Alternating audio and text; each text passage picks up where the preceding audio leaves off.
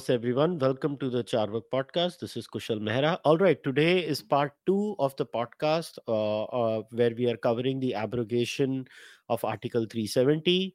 Part one of this podcast was us covering the history behind Article 370. Then we jumped into the arguments given by the petitioners.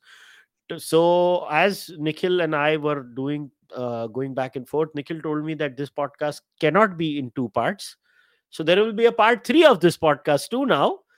But today's part is going to cover the concept of sovereignty, which is at the heart of this subject, where the cookie crumbles, right? What is the concept of sovereignty? Why is the sovereignty of Jammu and Kashmir discussed constantly all the time vis a vis the sovereignty of the Indian state? And today we are going to look into that. And then in part three, we will expand on many other aspects of the judgment of the Supreme Court itself, which was the bench judge led by Justice Chandrachud. So, having said that, Nikhil, welcome. Abhi shuru ho jao. Thank you so much, Kushal. Look, honestly, I could have done this in one part and just said things that I wanted to say, but because the format here is not really a discursive format, right? I'm talking hard law, hard constitutionalism, and it is inherently an expression of the details of what is contained in what I regard as a seminal judgment. This is a exceptionally important judgment. It puts to end about 70 years of very protracted politics. It's been which has been at the source of wars for this country. So I think I figured that one of this second part had to be all about the larger question that has always bothered Indian citizens in general, which is how is it that JNK stands separate to everyone? What is this 370? Why did it stand separate? Why did it have a separate constitution? Did this imply that it had some kind of independent sovereignty within India? Because if you go back from part one, you'll recall one of the arguments, the most extreme form of this argument was that, in fact, even Article 370 is dead on the dissolution of the Constitutional Assembly of the state of JNK, because from that day onwards, there is nothing but absolute sovereignty in JNK. Right? That Explain it is. this. Explain this. I'm only reiterating what the argument was right now. It's not a well-explained argument, so I don't want to add words to that argument, because that is what we will deal with in the course of this particular podcast. But the argument in itself was that Article 370 was a temporary provision, no doubt, as the Indian Constitution notes, and that temporariness was meant to only be a bridge till such time at which the Constitution of Jammu and Kashmir was in place. And Constitution of Jammu and Kashmir being in place, now 370 has no role. The relationship between Jammu and Kashmir and India has become ossified. It is unchangeable. And therefore, Jammu and Kashmir retains sovereignty in a way in which no other state in the Union retains. And in fact, all acts done under Article 370, subclause 1, were various parts of the Indian Constitution, as I reiterated in the last part. All those acts by presidential orders by which various parts of the Indian Constitution was enacted and enforced in the state of JNK were all illegal. That's one extreme form of that argument. The milder form of that same argument was that whatever else you may have, the presence of 370 and it being allayed and always mentioning a constituent assembly and seeking consents of the state of JNK for any kind of forward movement of the Indian constitutional provisions into the state of JNK, allied with the fact that the state of JNK had its own constitution, implies that the state of JNK had at least what is termed as residual sovereignty. And that residual sovereignty was an inherent and unshakable, unchangeable aspect of the manner in which the relationship of the Dominion of India was established with the state of Jammu and Kashmir at the time of independence. And so, therefore, all these acts that are being done on the 5th of April 2019 and 5th of August 2019 and 6th of August 2019 are entirely contrary to this unchangeable residual sovereignty position. Right? So, that's two separate positions relating to JNK sovereignty that were inherent to the counter argument. And I wanted to take this particular podcast to be very detailed about this, because, in fact, if you look at the judgment itself, The judgment also devotes approximately 80 pages to just this purpose. What do they matlab, judgment focuses on what is sovereignty conceptually? No, well, yes, it does, and it must. But also, what was JNK's sovereignty? What was everybody's understanding at that time? What were the events that occurred? What were the various promulgations, proclamations, etc., that were passed? And how Okay. did all of those people in a contemporaneous period of time deal with the concept of JNK sovereignty? Right? And then lastly, deal with the fact that 370 exists in the way in which it does. Does that in itself imply some kind of sovereignty?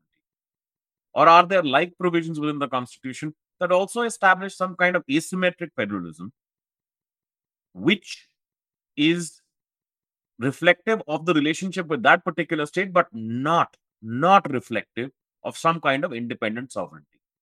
In effect, therefore, an argument raised by the petitioners that the actions of 5th and 6th August 2019 were violative of asymmetric federalism are used against them by the court at some point. And the court turns around and essentially says, in fact, 370 is an aspect of asymmetric federalism, and 370 has disappeared by its own terms.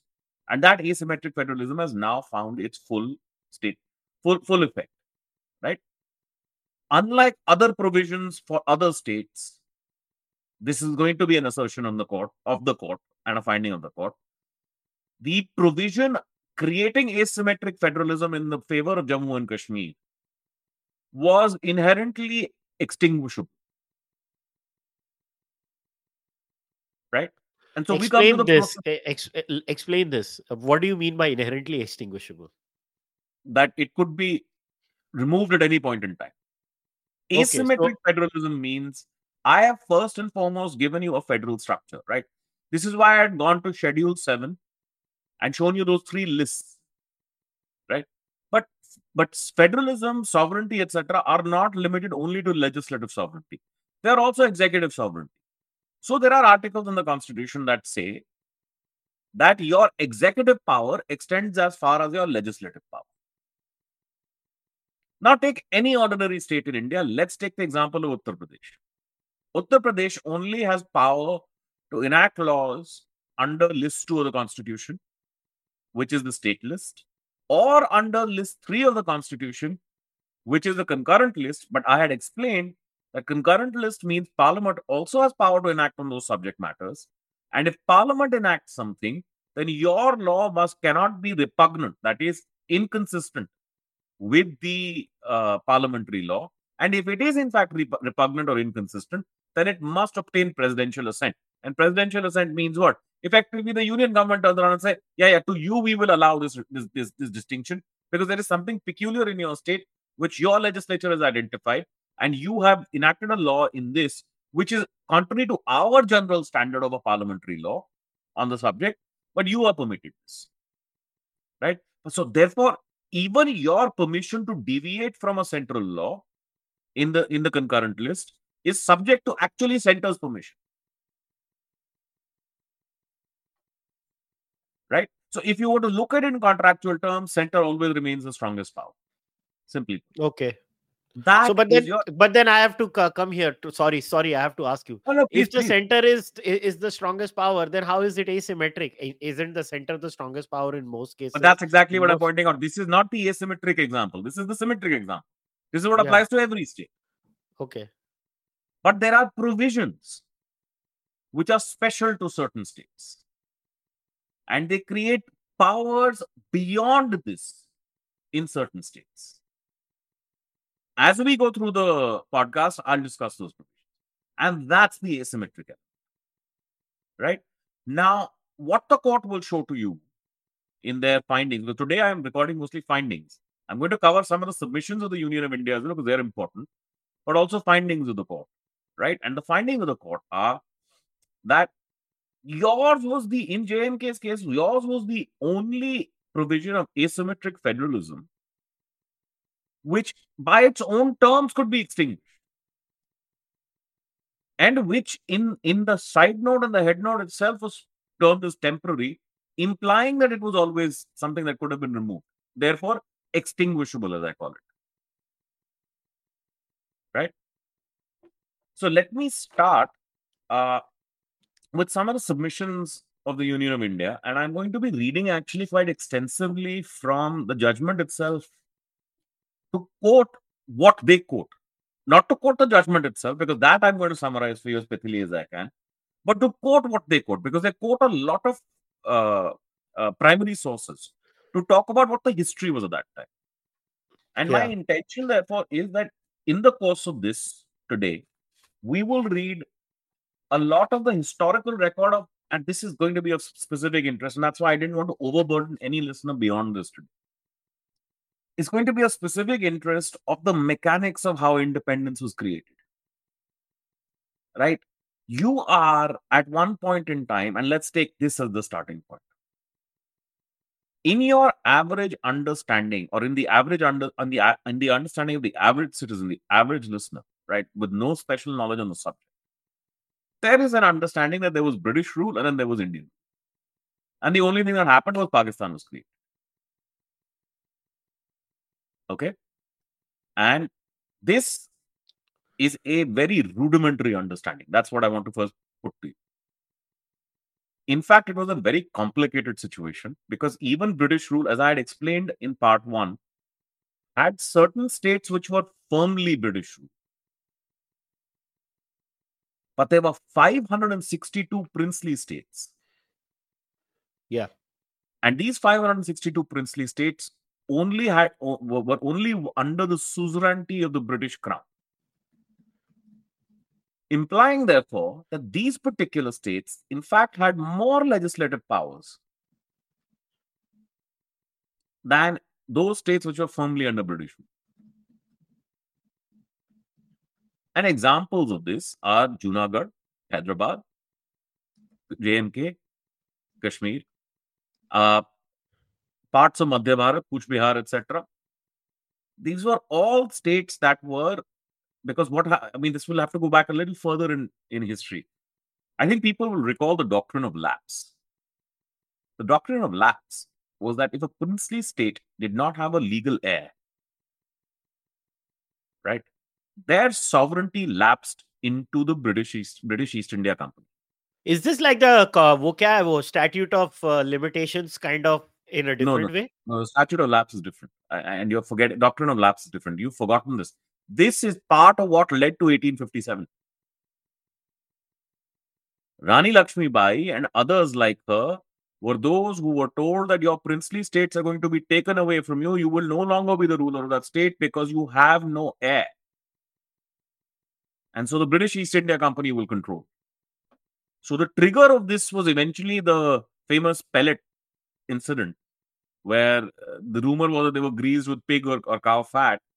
But the problem had began with the idea of the doctrine of lapse. And a number of princely states have been taken over. Now, the effect, I only mention this because now that they're taken over, they become British states. And there are a number of British states. And that is why when the Constitution of India is enacted, it in fact does not call every state just a state. There are states of part one, part two, and part three. They're separate kinds of states, depending on their history.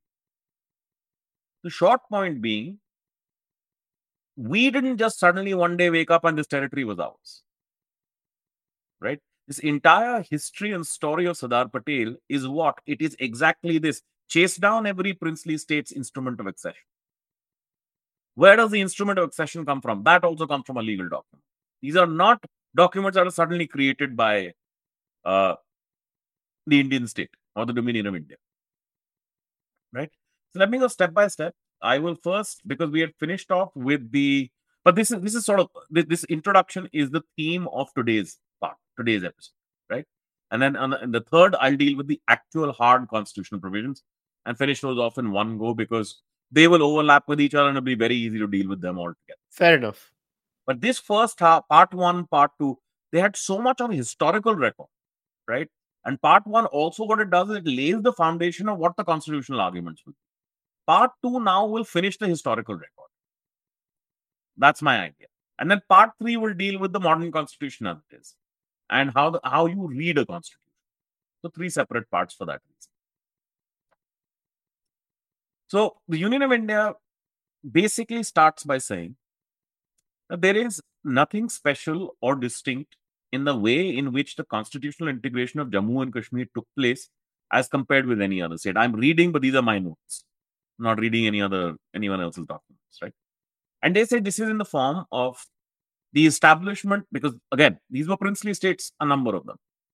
A number of them had other systems of governance. A number of them perhaps had chieftains. A number of them perhaps had even more microscopic local forms of government, right?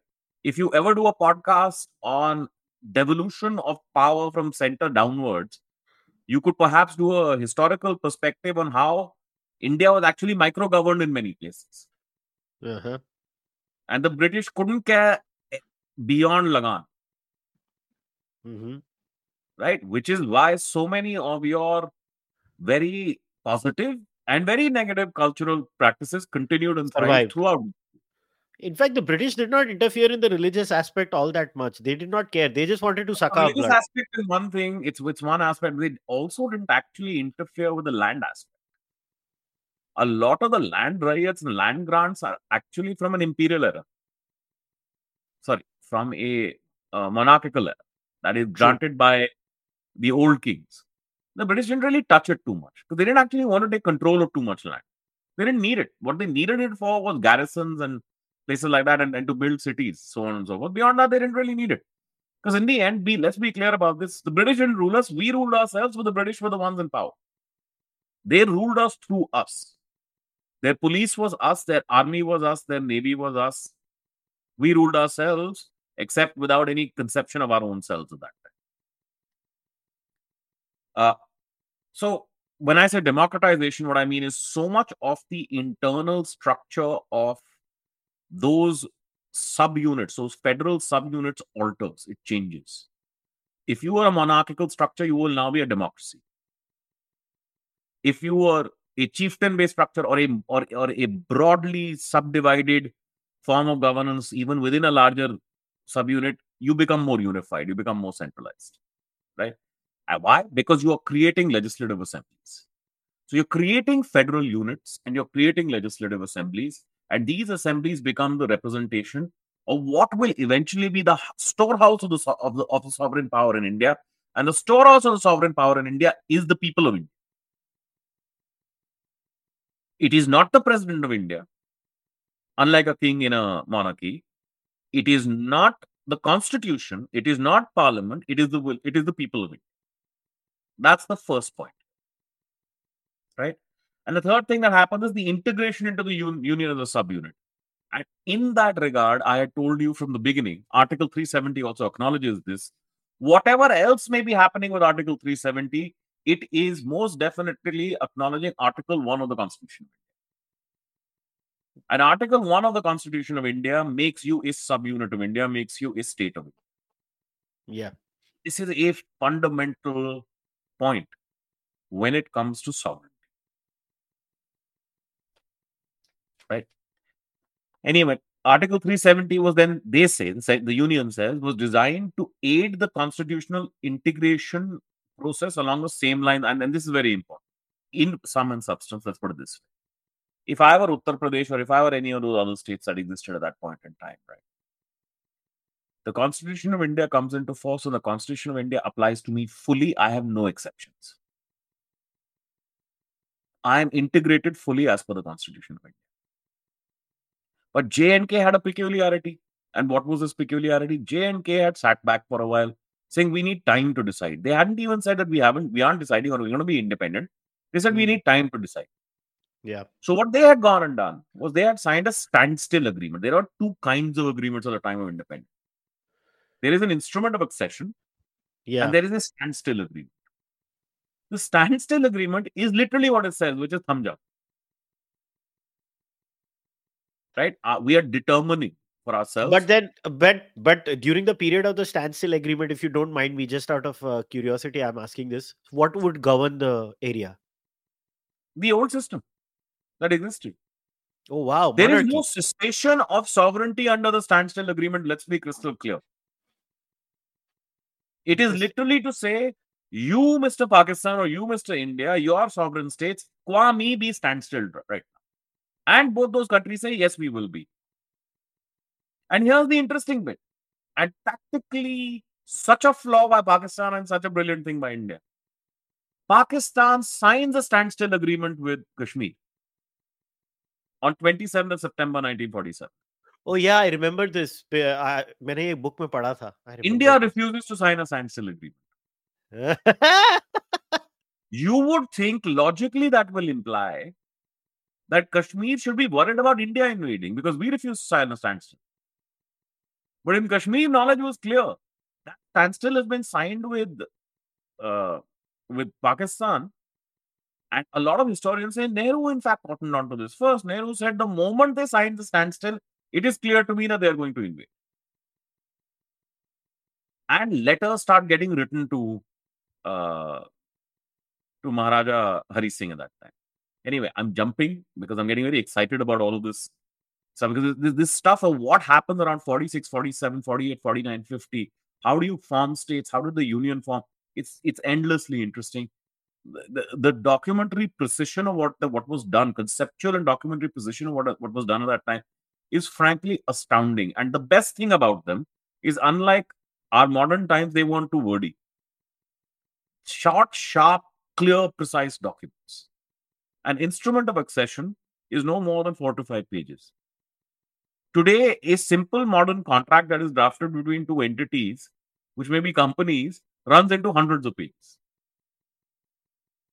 They were uniting nations in 5 pages, boss. Anyway, so the effect of what I was trying to say, why I deviated here was just to say that what was done for, say, Uttar Pradesh in one fell swoop, you became a part of the constitution, khatam.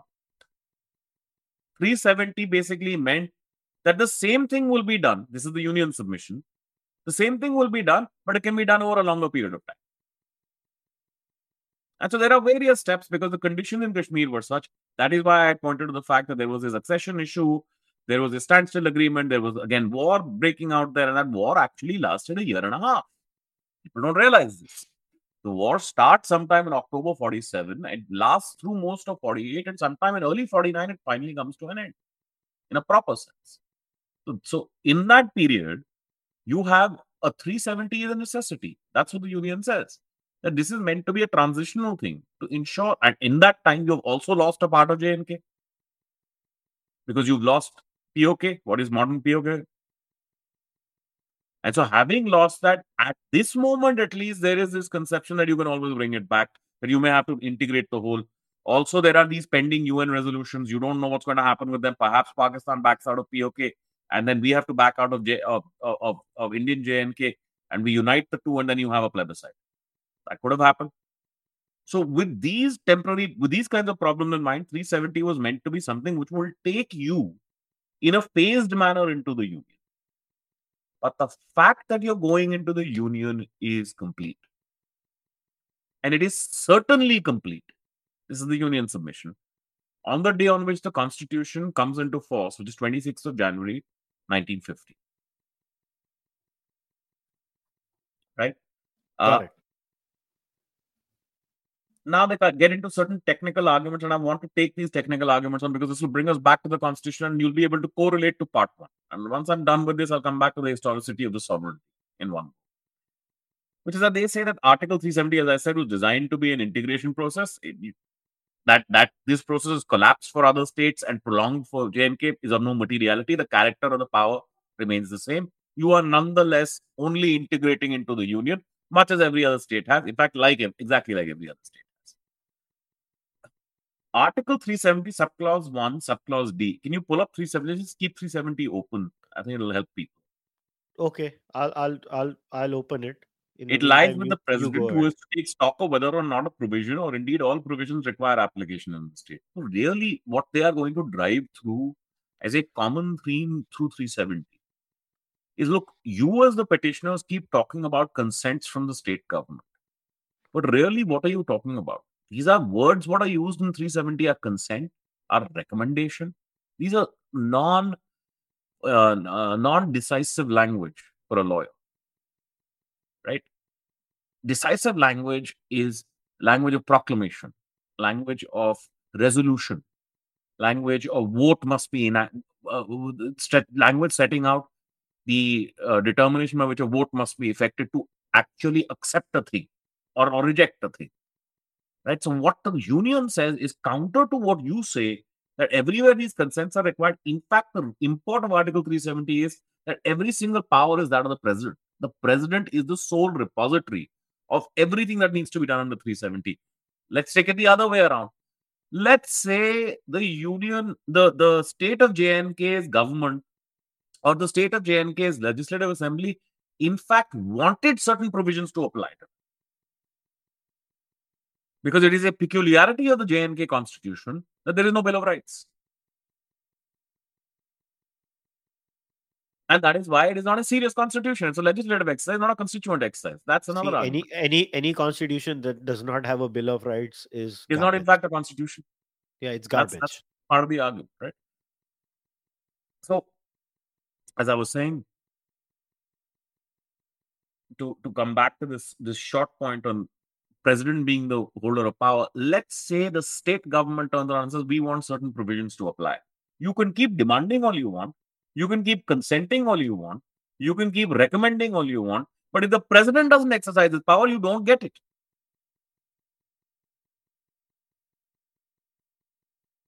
And so, therefore, the Yep. root power belongs to the president. And you are a ministerial, ceremonial addition to that. Okay. So, if over a 70-year period, your character keeps changing, your nature keeps changing, then eventually you dwindle to a point where you become OTOs. You become extinguished by your own acts. For example, the Constituent Assembly. That does not ossify the relationship. That will not freeze the president. Yes. Right? That's the nature of the argument. समझ गया. So, Article 370 is the only provision which is termed as temporary provision in the Constitution. Others are termed as transitional or special. And I want to actually, just from the table of contents of the Constitution of India, point this out. Part 21 is the part in which Article 370 exists. The heading of the part is very interesting. It used to at one time be only temporary and transitional provisions. After a point, it was amended to make it temporary, transitional, and special provisions. And I'm just going to read certain headings. Temporary power in Parliament to make laws with respect to certain matters in the state list as if they were matters in the concurrent list. This is 369. This has nothing to do with any other state. It is to do with all states. This is a very peculiar circumstance. So the use of the word temporary here doesn't count to the larger argument that we are making. Now comes 370, temporary provision with respect to J&K. But now let's see 371. Special provisions with respect to state of Maharashtra and Gujarat.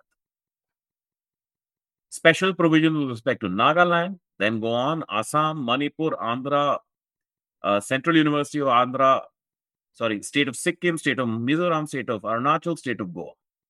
These are all special provisions. Everything else these are all special, only this is a temporary provision. That has to have some meaning. You have to accord to that. De facto, all special provisions are temporary at a default position. That's a question that you cannot determine today. And if you go by the reasoning of this judgment, it's an excellent question. Because the context in which you can ask it is, can we tomorrow completely modify our relationship with the Northeast?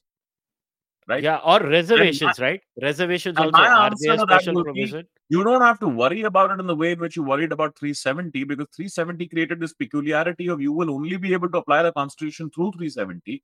Whereas all those special provisions that I'm talking about does not mean the Constitution does not apply to them. You can you can amend them as you would amend the Constitution. Okay. Right? So whether they are temporary or not, they are as temporary as any other provision of the Constitution. Subject to basic structure. Subject to basic structure. Article 370, so now what they create are these two sets of arguments, which say that, look, if you look at the way 370 actually operates, even the manner in which it operates, let's forget the language where it says temporary. Let's forget the language of the statute, of the article itself. But the manner in which it is allowed to operate, this is something that is known to the Constituent Assembly. It is known to all the political leadership at the time. It is known to the Dominion of India at the time at which it is accepting JNK and enacting Article 370 in the Constitution. And the manner in which it operates actually creates a really bad kind of asymmetry, right? And the bad asymmetry it creates is this. This, what it allows is, I'd read that particular judgment to you and read Article 370, subclause 1D, which said that you have the power to apply any part of the Indian Constitution into the state of J&K with modification by executive order, by presidential order, right? This one. And the one before. Oh, sorry, Yeah. yeah, this one. This one. This one. The one that I've As the highlighted. president may by order specify, right? Yeah. To such exceptions and modifications. Now, what are these exceptions and modifications? I'd given you an example last time of a judgment in which Article 81 of the Constitution was modified and indirect elections were happening for a while. Article Mm-hmm. 81 of the Constitution, I'd like to just read it to show you how peremptory, how basic, how important this is. Composition of the House of the People. Subject to the provisions of Article 33, the House of the People shall consist of not more than 538 members. All of this, as it was being applied to J&K, composition of Council of States, Article 80, it would be different. Duration of Houses of Parliament and correspondingly 174.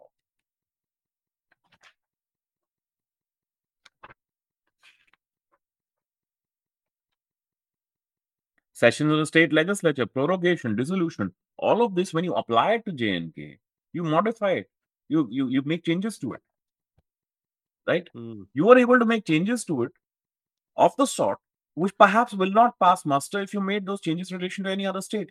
But in the first event, you could only make those changes in relation to any other state through the power of amendment in the Constitution, which requires a certain specific procedure for passage through Parliament. Here, what are you Mm. doing?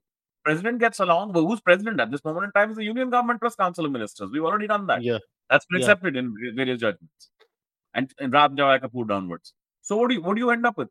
The Union Government sits down, it writes an executive order, and it says, all right, we're going to remove this provision, that provision, this provision, that provision, we're going to apply it here. Mm.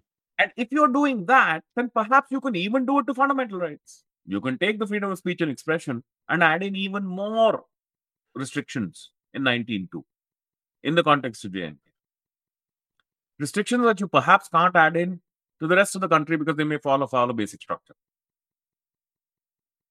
Right? So what have you done? You are effectively telling us that Article 370 in your eyes, Mr. Petitioner, is so important, is so peremptory, is so basic, is so essential that you will allow the union to have such extensive powers of constituent powers, because these are powers of constitutional extension. They're constituent powers, such that you are elevating 370 and the union's power under 370 subclause 1, subclause D over and above even the basic structure, over and above the power in 368 to amend the constitution.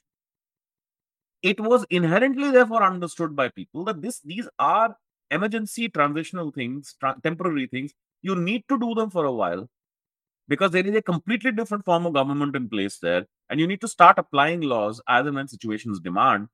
So you're doing it in the most efficient way possible, which is by an executive order, instead of going through the whole route every single time in relation to the state, because your legislative assembly is also not in place. And there's just far too much violence happening on your borders for us to be able to create that machinery that quickly.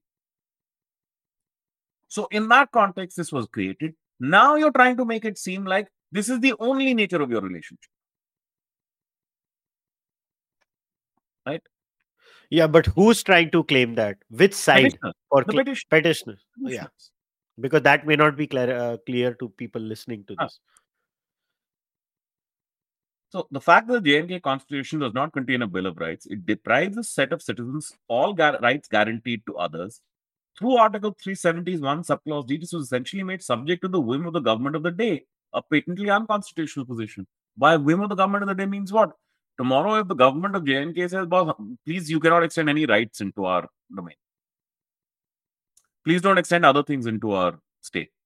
They're too fundamental. We don't want them. This will create problems for us. We've got this sort of more tight government structure. We don't want it. What are you creating? You're creating an arbitrage of rights. a permanent arbitrage of rights between one state on the one hand and every other state on the other, every other state and union territory on the other. Now, then they said that unlike any other provision, Article 370, subclause 3 is an inbuilt extinguishment procedure. You want to just pull that up again, just to refresh people's memories. Okay. 3. We need to go down. Yeah.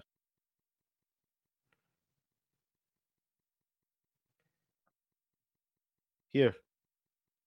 The president may, by public notification, declare that this article shall cease to be operative, or shall be operative only with such exception and modification from such date as he may specify. Right? So there is no other article that says you can extinguish me. You can make me inoperative. Hmm. If you are inherently admitting within the text of the article that you can be made inoperative, then it is within the contemplation at the time of the creation of the article that in fact it is a temporary provision. And I see why I wanted to read this is how you interpret a constitution. You don't just look at the language, you give it more life.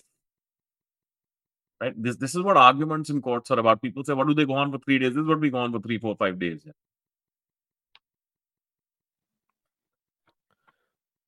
You can't expect Now, people to keep that understand all 370 that. subclause. Sorry, keep it up. Just keep that Okay. 370 subclause 3 up.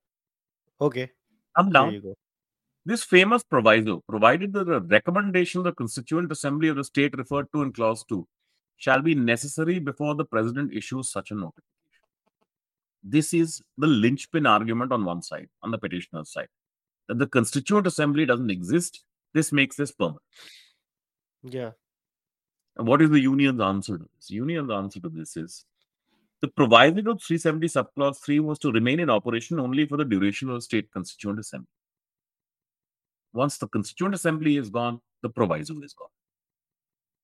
You can't say that a recommendatory power of a body that exists and is created outside of the Constitution of India, which is the state, the JNK Constituent Assembly, which then extinguishes itself by its own terms and is not extinguished by the Constitution of India,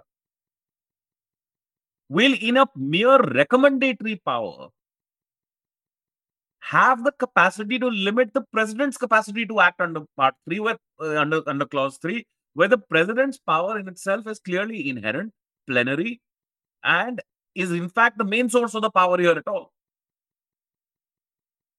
In very simple terms, you're putting the cart before the horse. If the cart doesn't exist, the horse can still run. Got it.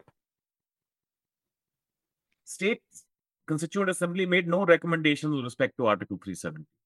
Could have made various suggestions of freezing the relationship and asserting its sovereignty. It could have said various things. It could have said, remove these provisos or remove this particular power of the president. Please do all of this. We want 370 to look just to make sure that what we have created today as a constitution is the only thing that will exist from here on.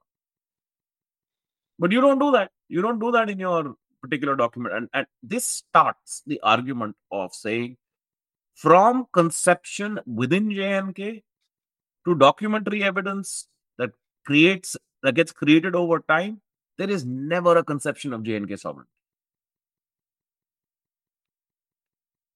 Right? Effect of the dissolution of state Constituent Assembly is not the permanence of Article 370 subclause 3. Rather, it is a cessation of the proviso. It ceases to have effect because the Constituent Assembly is gone, means you're gone. There's no effect of the proviso. If that argument is fully accepted, and it is a very forceful argument in my view, then in fact you did not even need the state legislative assembly's consent. Or in other words, parliament's consent acting as a state legislative assembly. You remember that Chacha Bhatija thing that 350 Yeah. right? Samajh gaya. So you didn't even need that then. The president could simply have issued an order. If this are, and this is a very forceful argument in my view, if it were fully accepted, right? The steps of 5th and 6th August 2019 reflected the will of the people of the whole nation through parliament and the union government. When you keep talking about the will of the people, for some reason you place the will of the people as you interpret it in relation to the state of JNK over and above everyone else. Whereas, admittedly, this is an aspect of federalism. And in its aspect of federalism, It really, in relation to a border state, should be heard. Everybody should be heard. Every state should be heard.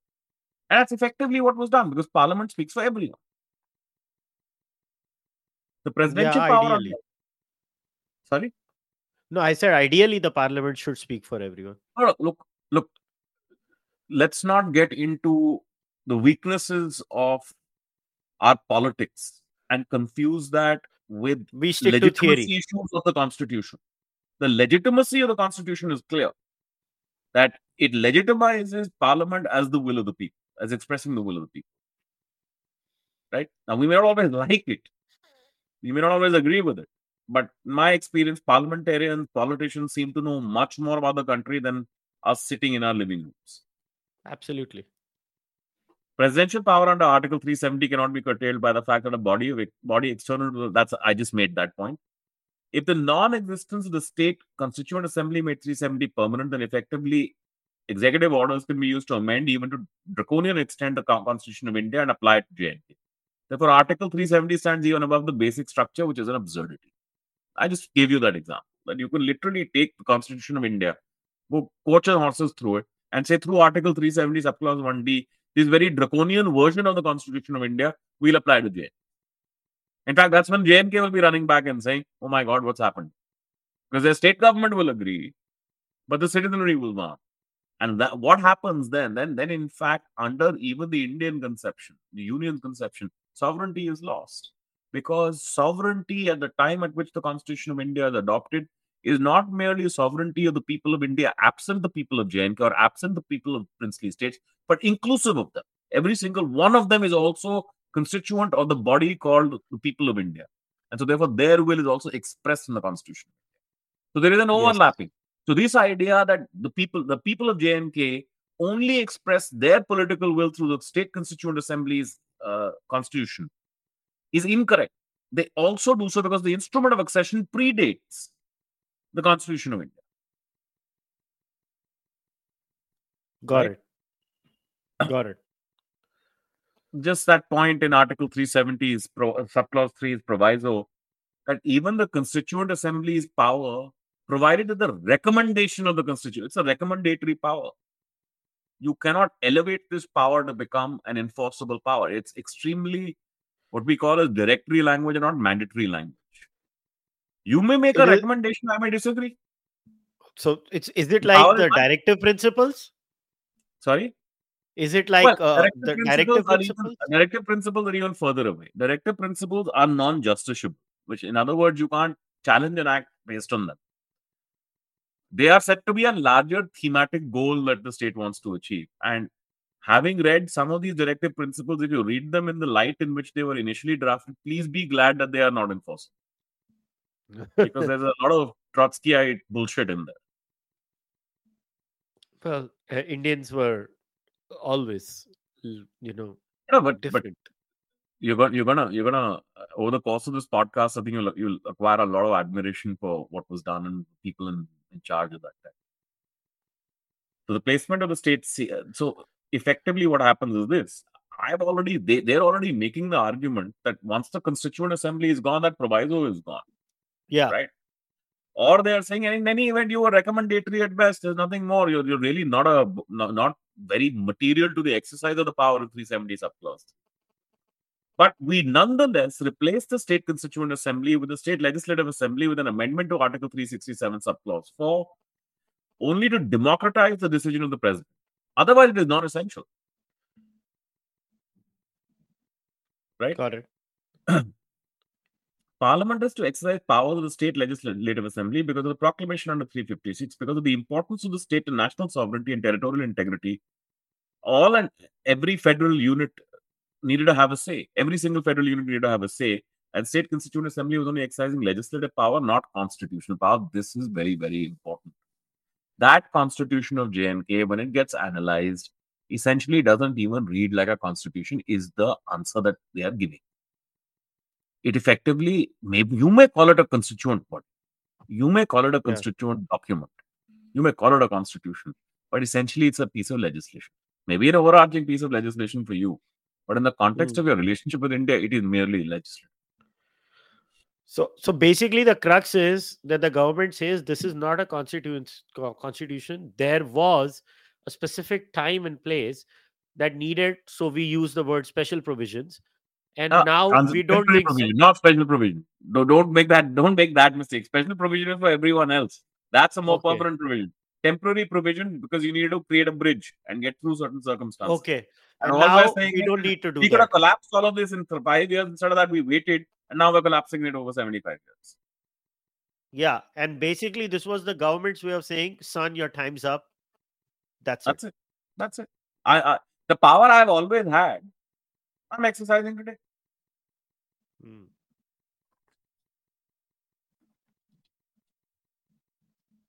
Now, there's a couple of points that I had made in part one in any event, at least not just by implication but directly, and I just want to come back to them because they're important. Article 367 has previously been used to modify Article 370. We'd seen one judgment in which it had been used to modify Article 370, right? Because the argument was you cannot effectively amend Constituent Assembly and make it State Legislative Assembly in the provided to Article 370 by making a change in the interpretation clause and saying a word will not mean what it means, it will mean something else. So that's what they did. In 367.4, they suddenly come around and say, this is your CO 272, Constitutional Order 272, that look, at the end of the day, State Legislative Assembly will be effectively the Constituent Assembly. You can't really do that, is what the petitioners say. These guys turn around and say, no, it's always been done. It's always been done. So we're doing it again. And what gives us the power? Article 370, subclause 1 says, I can make aspects of the Indian Constitution enforceable against you, enforceable in relation to your state, right? And I can do so with any exceptions and modifications. So the modification I'm making to Article 367 is I am inserting a new definition. There's a flaw in this argument. In my flaw is you're not taking 367.4 and making it enforceable in JNK. You're taking 367.4 and making it enforceable in the Constitution of India. Now, it may affect JNK, but it is not the same as the power that are exercised in 370 subclause 1, 370 subclause D, subclause 1, subclause D. Let me explain this again. When I take provisions of the Constitution of India, like Article 135, 139, various other, which sort of talk about how legislative assemblies will be formed, and I say I am ipso facto applying them into the state of JNK through Article 370, subclause 1, subclause D, that means they become a part of the law of JNK. Right? Yeah. 367 subclause 4 is not being applied into JNK. It does not become a part of the law of JNK. It becomes a part only of the law of the Constitution of India. So this 370 subclause 1, subclause D argument is nice to hear, but it's not actually a valid argument. It's not a correct position of fact. But eventually, the Constitution of India applies to JNK. That comes later. We are right now determining the process by which you enforce the Constitution of India against it. Okay, yeah, fair enough, fair enough. I Right? concede कि अभी तक वो Right? हुआ नहीं है. होने के बाद That's right. सबको अप्लाई होता है. So these events may be one or two hours apart, but they are important in their sequencing. Yeah. Right? And so the sequencing that happens is first a proclamation under 356. So therefore, state government becomes governor, president through president governor, legislative assembly becomes parliament, right? Then CO 272 is passed by parliament. Hmm. But that is as a recommendation as the state legislature, not as parliament per se, but as state legislature. Hmm. Otherwise, they had no role in that CO. They accept that CO. President actually makes the CO. They just accept it. What does that CO do? That creates an amendment in 270 in 367.4. But you will have a problem now. The problem will be this. Section 147 of JNK Constitution says you can't, as the legislative assembly of JNK, amend the Indian Constitution.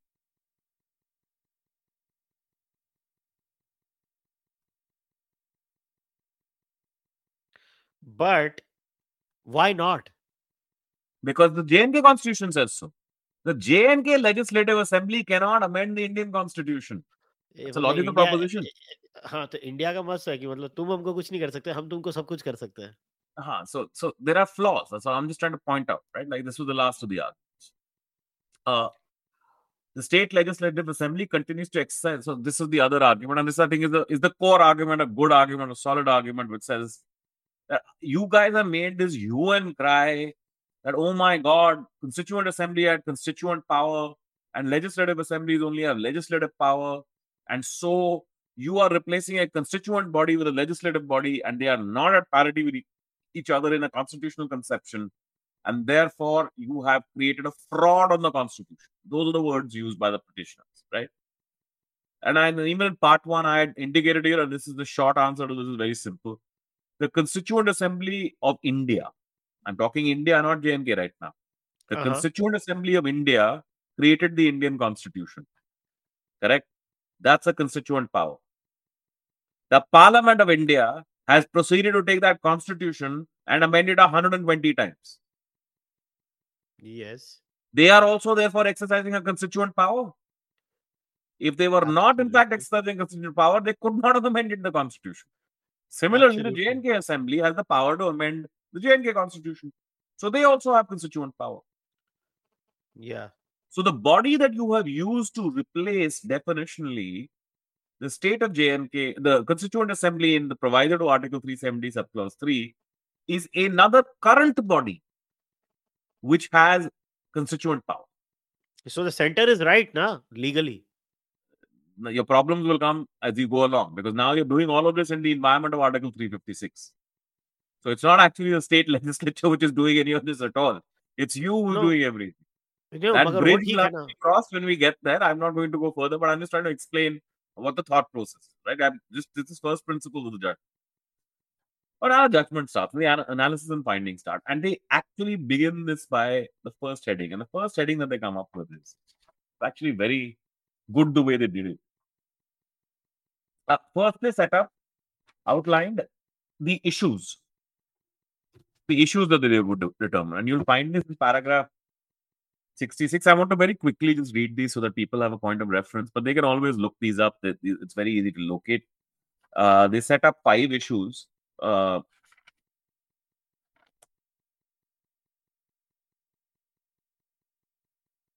Sorry, no, they set up 8 issues.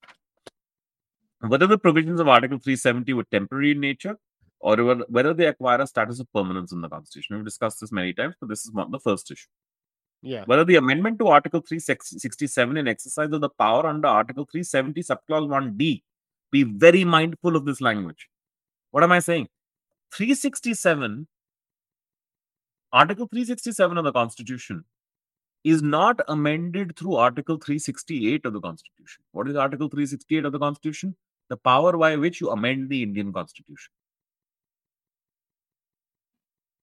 You have amended Article 367 and exercise the power under Article 370, subclause 1, subclause D, which means what have you amended? You have amended 367 through those executive orders, through that presidential order. And so this amendment only applies to JN.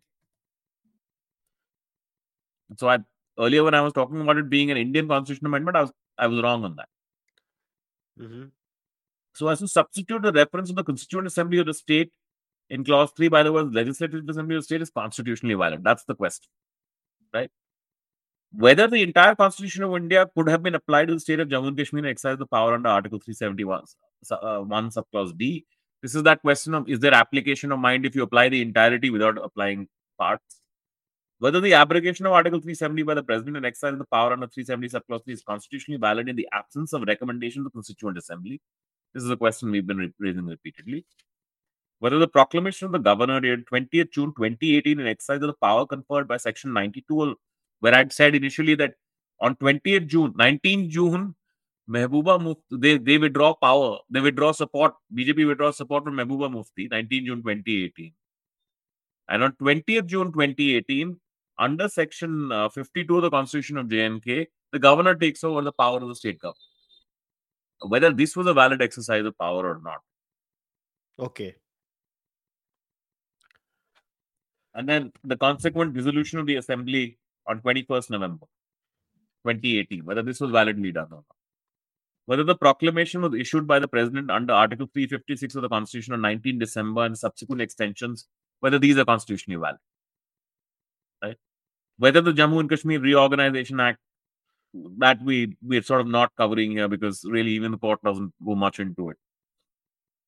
Whether the tenure of the proclamation under 356 and when the legislative assembly of the state is either dissolved or is in suspended animation, the status of the state of Jammu and Kashmir as a state under Article 130 of the Constitution and its conversion into union territory constitute a valid exercise of power. Again, more about reorganization, we'll stay away from that. But here's where they start. They start with the state of Jammu and Kashmir did not possess sovereignty. That's their finding. Right? And how do they do this? Very interesting. They look at various elements. They look at the history of the state, of the documents between the various that were enacted and promulgated various times in that relevant period from about 46 onwards till about 1951. In fact, 57 when J&K Constitution comes in.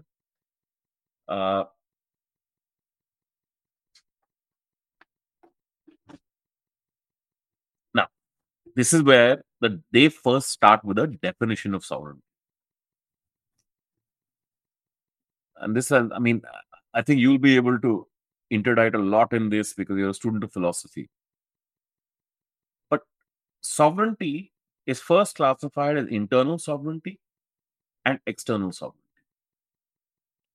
Internal in what sense? 1 second. External sovereignty is sovereignty qua other nations. Right? And the argument of the petitioners is that Article 1 and the inclusion of J&K in Article 1 is only a facet of external sovereignty. In other words, it is only a messaging to the nations of the world that Jammu and Kashmir is an integral part of India. But the inclusion of Jammu and Kashmir as an integral part of India in the first schedule, read with Article 1, does not imply that the internal sovereignty of Jammu and Kashmir stood out. And what is internal sovereignty? Internal sovereignty is legislative sovereignty. Okay. Right?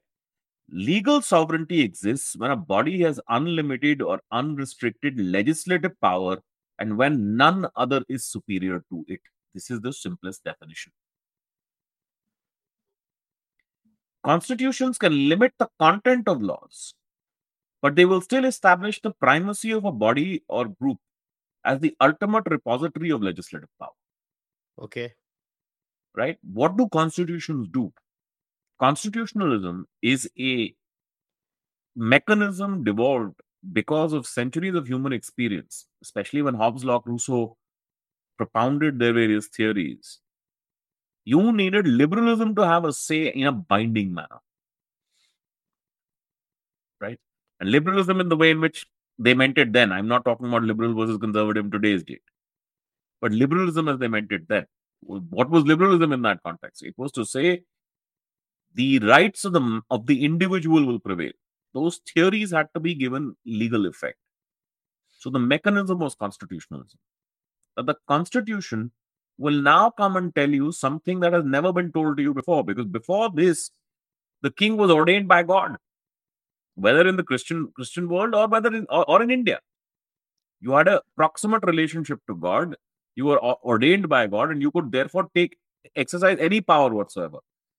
There may be various injunctions placed upon you, which were moral injunctions, Okay. which were injunctions of wisdom, but they were not actual restrictions on your power.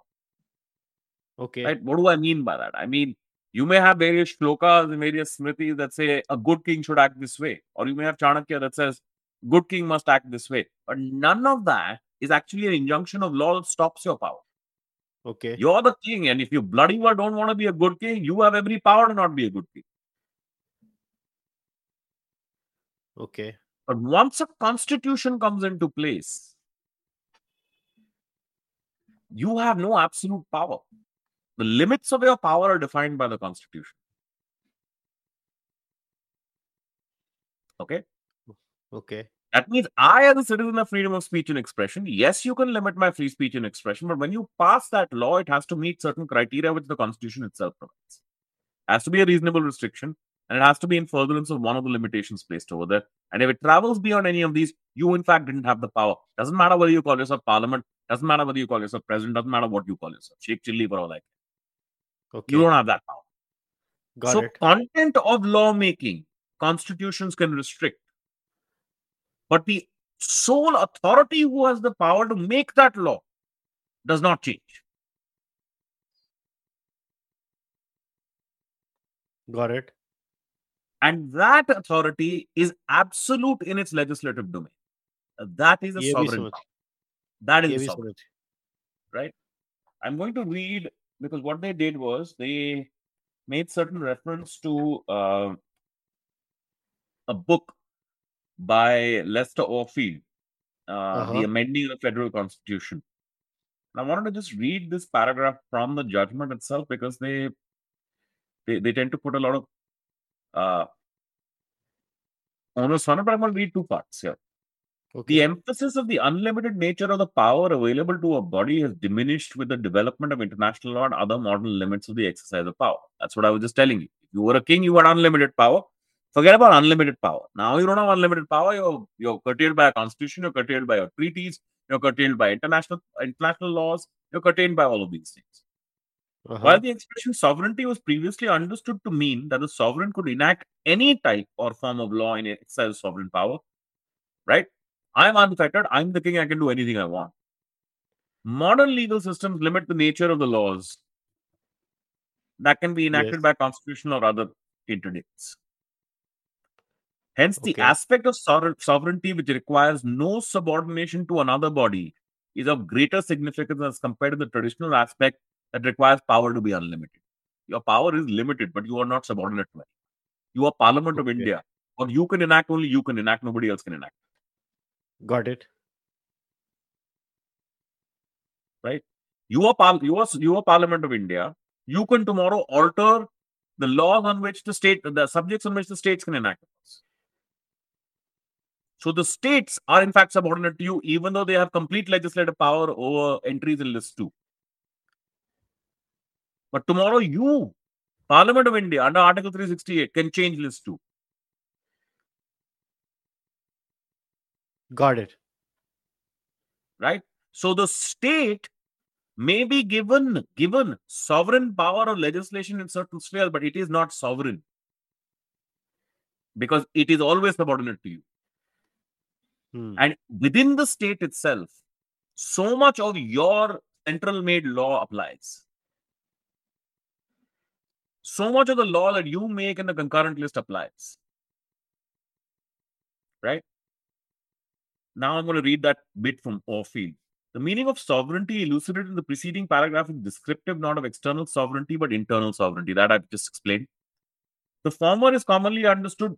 The former is commonly understood to mean the independence of a nation in relation to other nations, whereas the latter is the relationship of the sovereign within the state to the individuals and associations within the state.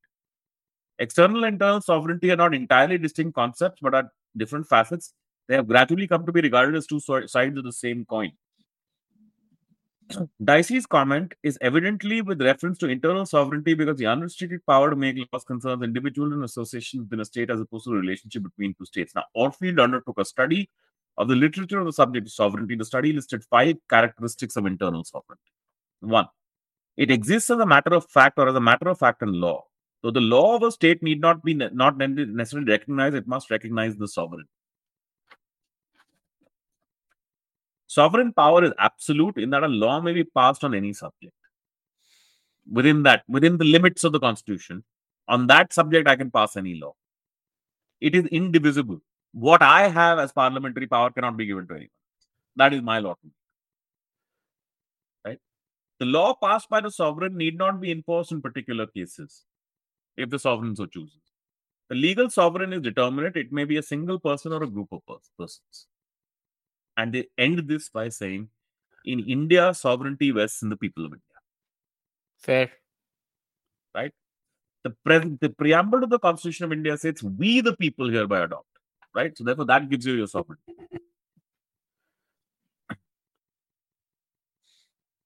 Now, they do this very well. They say, look, okay, so we say we the people of India, and so therefore sovereignty rests in the people of India and under the Indian constitution. But was that really the case? Because at the end of the day, and this is maybe an argument, a set of historical record. I wanted to read this and explain this because often, like, this is a very common trope on social media, that this is not an Indian constitution. Yeah, this is a constitution adopted by westernized elites and forced upon us, right? But that is not correct, because they first go to what was the composition of the Constituent Assembly. And the Constituent Assembly was created through proportional representation of the states. That is, for in every state, one seat on the Constituent Assembly for 1 million of population. Within that quota, you had to divide proportional representation of the main communities of that particular state.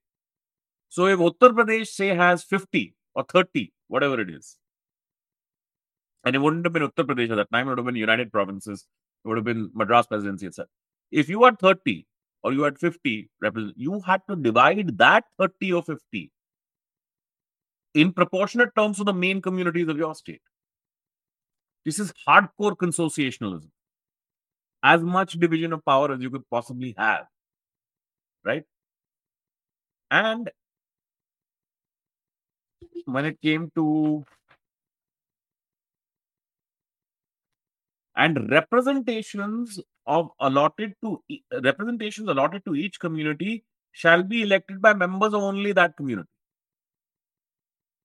So if I'm going to be a representative of a particular community within that larger state's quota, I am not being voted on by everyone else. I'm being voted on only by my community. That's consociationalism, classic consociationalism. We can discuss consociationalism as the podcast continues. It might be a new We word to a did lot. discuss this concept in one of our previous podcasts. I don't remember which one, but I think we did talk about कंसोशलिज्म. मैं भूल गया हूँ कौन सी podcast में था, मगर यही साल हमने किया था. You can perhaps link it from your show notes. So the Constituent Assembly eventually had 389 members, and eventually, before it disbanded, before the Constitution was adopted, it had 4 members from JM. Yet, over and above the Constituent Assembly, you had an advisory committee comprised only of various minority groups, both religious minority groups and tribal minority groups, to advise on clauses for the due protection of minorities. After that, in February 1948, a draft constitution was made public, and comment was invited from all members of the public and civic bodies. Right? And it's only after all of this was done that on the 26th of November 1950, it was signed, only to come into force on January 26, 19. Right? So it is as representative a document as could have been done at that point in time. Now, along with that, nonetheless, the Constituent Assembly members recognize that this document, although we have tried to make it as representative as possible, and for that reason, by a country mile, the longest constitution in the world, the most comprehensive document in the world in terms of a constitutional document, and perhaps sometimes just too long and too difficult. Right? But still brilliantly workable. It's actually it's a masterpiece. It's an absolute masterpiece. But they kept the amending power under 368 actually quite simple for most of it, including the fundamental rights. We covered this during the basic structure podcast. It's actually very easy amendment power. You're literally amending it like you're passing a law. But because isn't that how it's supposed to be? Not always. No, I'm sorry. You don't amend the American Constitution that easily. Completely different conception of a constitution there. Here it was a completely different conception. So the idea was that as future generations come into being and grow, you have this rather big issue that we perhaps have not seen through everything. They may require new things. Second, the levels of education of the people is going to change. Right? Their conceptions are going to change. They shouldn't be bound to what we have done. And so it will evolve. And that's why it's a highly amended constitution as well. And so that's why they say that this was really as representative a document as you could have had. Now, for the purpose of this, on page 66 of the judgment, they set up what they call as the questions that they will consider to adjudicate whether or not J&K had sovereignty. And the way they phrase it is this. The question which is being considered by the court when it adjudicates whether Jammu and Kashmir retained sovereignty is twofold. First, did the state of Jammu and Kashmir retain sovereignty as distinct from its people? If not, is the exercise of sovereign power by the people of Jammu and Kashmir different from the exercise of sovereign power by the citizens of India who reside in different states? The answer to these and related issues will have to be understood in the context of historical events and then draw out historical events. But you understood these questions, right? The first question was that the state of Jammu and Kashmir retains sovereignty as distinct from the people. So, is this entity different from its people? But that's a In a very monarchy, controversial way of looking at it. right? So, we are saying in the context of the Constitution of India, there is no question of there being any sovereignty outside of the people. But was that the case with JNK? Second, if not, is the exercise of sovereign power by the people of Jammu and Kashmir different from the exercise of sovereign power by the citizens of India? In other words, when the people of JNK are affording to themselves a constitution, are they acting as different sovereigns from us, which is the remainder of the people of India? And for this, they start drawing out a massive historical record. And they start from 1834, Zorawar Singh, the general commanding the army of Gulab Singh, the Maharaja of Jammu invaded Ladakh, blah, blah. That's all sort of just basic historical record. But I speak of the Treaty of Lahore, which was executed between the Maharaja of Lahore and the British government, resulting in the transfer of certain territories to the East India Company. And this becomes important. Why are they doing this? Because they're really showing to you who is in charge at what point in time. Oh, which territory? Right? And what does being in charge mean? That's really the set of explorations that are being done. And following the Treaty of Lahore, the British government entered into the Treaty of Amritsar. Now, this Treaty of Amritsar, most of what we call Kashmir now stands transferred to Maharaj Gulab Singh. Who is Maharaj Gulab Singh? Maharaj Gulab Singh is the predecessor in interest of Maharaj Hari Singh and of Yuvraj Karan Singh. And Maharaj Hari Singh and Yuvraj Karan Singh are two of the most important characters in this entire exercise. Especially Karan Singh. Absolutely. Especially Karan Singh. Absolutely correct. Now, something very interesting that I think a lot of people wouldn't know. British Parliament on the 30th of August 1889, because in 1857 the Queen takes over from East India Company. They set about passing an act called the Interpretation Act of 1889. And this relates to their entire territories, right? And so the exercise they undertake is defining what is India. Right? And so what they say is British India comprises of all territories and places within Her Majesty's dominions, which are for the time being governed by Her Majesty through the Governor General of India. Now, I've been repeatedly telling you this, there were parts of India that were being directly governed by the Governor General. And there are parts of India where the Governor General is not directly governing. But what they say is that the term India was defined in Section 18.5 as British India, together with any territories of native prince or chief under the suzerainty of Her Majesty, exercised to the Governor General of India. So there's the concept of suzerainty.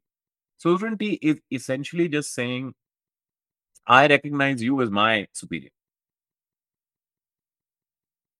But you will not interfere in how I govern my state. Yeah, this is like during the old times, the Chota Raja would acknowledge the Bada So Raja. this is I not acknowledge you. dissimilar to the Rajputs qua the Mughals. Right? Now, on 22nd of April 1934, this is Maharaja Hari Singh comes to power in 1927. Now, in JNK at that point in time, a natural democratization is starting to occur because, as you can imagine, there is a big difference between Jammu and Kashmir as it stood, even now and then. The problem is when people conceive of Jammu and Kashmir, they only think of the Kashmir Valley and they start talking about Kashmir as if it is purely Muslim. not recognizing that Jammu is a part of Kashmir, Jammu and Kashmir, Ladakh was a part of Jammu and Kashmir. And so, therefore, it was in fact an amalgamation of different religions, very diverse in that sense, from a religious sense. So, there were a lot of movements that were occurring. And in fact, what is called as the National Conference today was first initiated by Sheikh Abdullah as the All Kashmir Muslim Conference. He had first conceived this as being an opposition of Muslim subjects against the king. But over time, he realized religion is not material here. And he named it the National Conference. And it's named the National Conference well before independence. Right? So there is no conception of religion as being a dividing factor. And in fact, as and when partition occurs, this thing, this divining rod that everybody takes to be sacrosanct, that, oh my God, Muslim area was supposed to go to Pakistan. Kashmir was a Muslim area. Why didn't it go to Pakistan? Because Kashmir never conceived of itself as a Muslim area. And this is repeatedly said in their constituent assembly. This is repeatedly said in their documents and their statements. In any event, I'm going to go forward. Now, the Maharaja had sovereignty over. Now, he establishes, because of these particular problems that are happening within his state, he does something quite incredible. He establishes what is called as the Praja Sabha. Now, whenever I am talking about these bodies, everybody should keep in mind the original concept of internal sovereignty that I've spoken of, right? You have to have total and absolute control over your legislative power. That's your internal sovereignty. What starts happening is, in Kashmir, that internal sovereignty starts moving slowly from the Maharaja to what is this Praja Sabha. The Praja Sabha is effectively a forerunner of the Legislative Assembly. Got it. But the Maharaja still retains sovereignty over all matters, legislative, executive, and judicial, except those delegated to the Praja Sabha. But even a law passed by the Praja Sabha does not become law, does not come into force until the Maharaja stamps it. Now, in the context of an Indian democracy, president is supposed to stamp a law, and president does have some powers of returning a law. But if the law comes back twice, the president has to sign it. The president of India does not have a veto power like the US president. This particular Maharaja situation was slightly different. If you can pass as many laws as you want in the Praja Sabha, if he doesn't stamp it, it's not becoming any. Now, now comes the Government of India Act of 1935. Now, Government of India Act 1935, very interesting legislation. I mean, the Constitution of India is forerunner. A lot of the Constitution of India comes from the Government of India Act. But most importantly, when the Government of India Act is enacted, you have some contest between historians, right, who say that the Government of India Act's enactment was essentially the first step towards independence. You had to become independent of the GOI came into force. Now it was like a baseline to build upon. It's a necessary step towards that process, right? Because it's a constitutional document in a sense. It's devolving, starting to devolve things. Problem that happens is World War II happens. And then the English decide, now we got to hold on again, because India, we need the manpower, we need the resources. But World War II doesn't concern us today. The Government of India Act of 1935, then, first and foremost, J&K is not a part of British India. What I've been saying earlier, in their Interpretations Act, they define what is British India. J&K is not a part of British India. It is a princely state. It would require an instrument of accession, true of all princely states. So, in the Government of India Act, for the first time, comes the concept of an instrument of accession. That conception is already started, right? And in fact,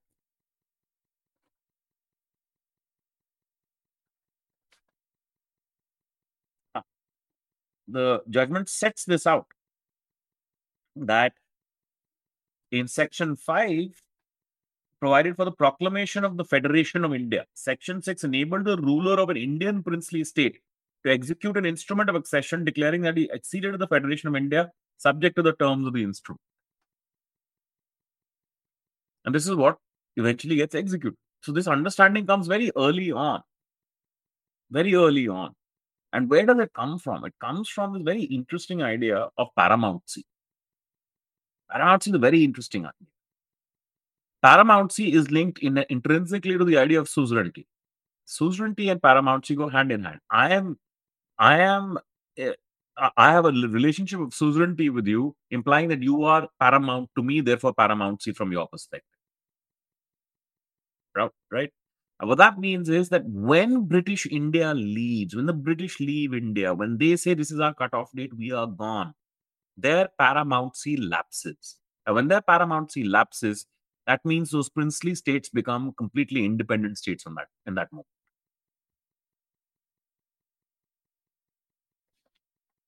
Of course, that is not good for either India or Pakistan.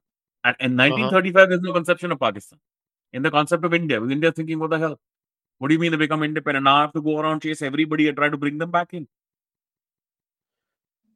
So for the longest time, the idea was when you leave, you create a territorial integrity. We are just taking over the territory. That's what the Congress was trying to say. But the British said legally, it can't be done because we don't have anything more than suzerainty over these. Once we leave, it is only a natural fact that there is no vacuum. They must develop a relationship with you and accept your dominion. Yeah, Otherwise, you it's would be suppressing. yeah, it's either they pick Pakistan or India, and when they came under India, eventually these things have to Well, fall in place. but theoretically, first and foremost, on the day on which the British leave, you are independent.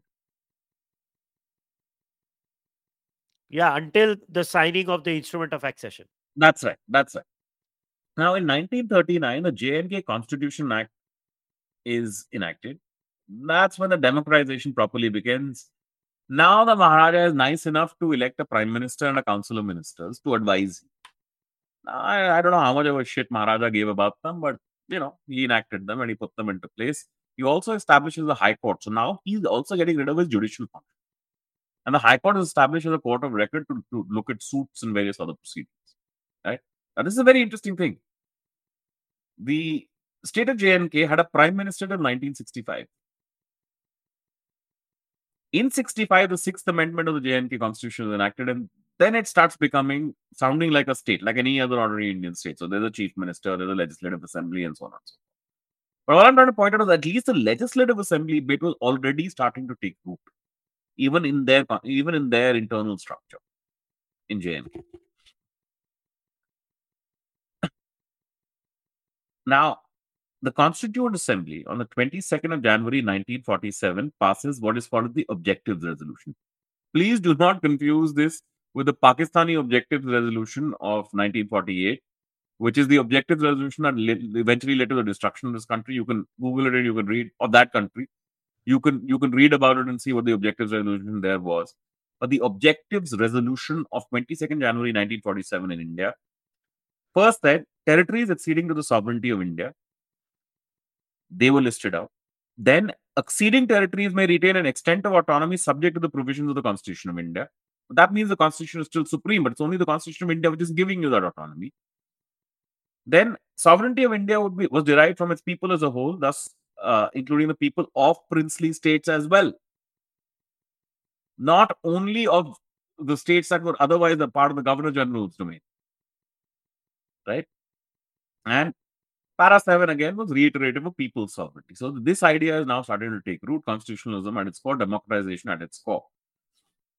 On 3rd June 1947, just a few months later, this is just before independence, and things now start heating up. The Mountbatten Plan is enacted, which says princely states will pick either India or Pakistan. But the Mountbatten Plan makes it clear from the British perspective, once paramountcy lapses, princely states are independent. This is an important part of this because if princely states are independent and Kashmir in fact retained its independence, then Kashmir was in fact sovereign. And that will have a bearing on your findings here. Right? Yeah. So Which, how which, does which all of is that why I turn? just want to add a point here, which is why Sardar Patel is great. Oh, you just wait for it. You're going to see how great. You're going to see how many games he plays. Right? So uh, on the 18th of July 1947, British Parliament enacted the Indian Independence Act. Section 6.1 says if you sign the instrument of accession, you have acceded to the relevant dominion, whether it is the dominion of India or the dominion of Pakistan. Now, what this means is that if you don't sign it, then what? then you are actually allowed to be independent. Yeah, by this time, obviously, the Constituent Assembly is in place, and it is deliberating a constitution for India. Uh, but I want to read certain paragraphs of this 22nd January, which I'd referred to, the objectives resolution of the Constituent Assembly, right? Because this becomes the constitution, and this becomes important because what this outlines now is what is the effect of accepting an instrument of accession. Because we're dealing ipso facto with a question of sovereignty, right? Where are the territories that now comprise British India? The territories that now form the Indian states and such other parts of India as are outside British India and the states. Please understand, there is an India outside British India and the states. British India and the states are automatically going to be a part of India. But that part which is outside of both British India and the states, that can go anywhere. As well as such other territories as are willing to be constituted into the independent sovereign India shall be a union of them all. So the only sovereign entity will be India, right? And now they say, and this is what I've said earlier, wherein the said territories, whether they are present boundaries or with such others as may be determined by the Constituent Assembly and thereafter according to the law of the Constitution, shall possess and retain the status of autonomous units together with residuary powers and exercise all. Now, you are an autonomous unit, perhaps. The power and authority of a sovereign independent India, its constituent parts and organs of government are derived from the people. This is what they were saying. So the sovereign entity was supposed to be India. And this, the government, the court says, this fact that you are now going to enter into a relationship where you lose your sovereignty and your sovereignty comes into the hands of the dominion of India is a thing that every princely ruler understands, because every princely ruler understands one simple thing: their entire life is their sovereignty. And that is what they are being asked to give away now. If you sign the instrument of accession, you go with India, it makes sense to you to go with India. Therefore, you are done as the sovereign.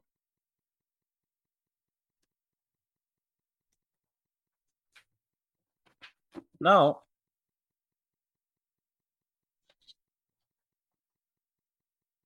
the CWC had said we don't want this paramountcy rubbish, but there was really nothing that came of it. Now, what happens, and this is where the wisdom starts rolling in, right? This is still before independence. This is 27th of June, 1947. Sardar Patel sets up what he calls the States Department. And his idea is this is, and he puts it very nicely, very politely, as he always did, uh, that it would be advantageous if the government of India were to set up a new department, possibly called the States Department, to deal with the matter of common concern with the states.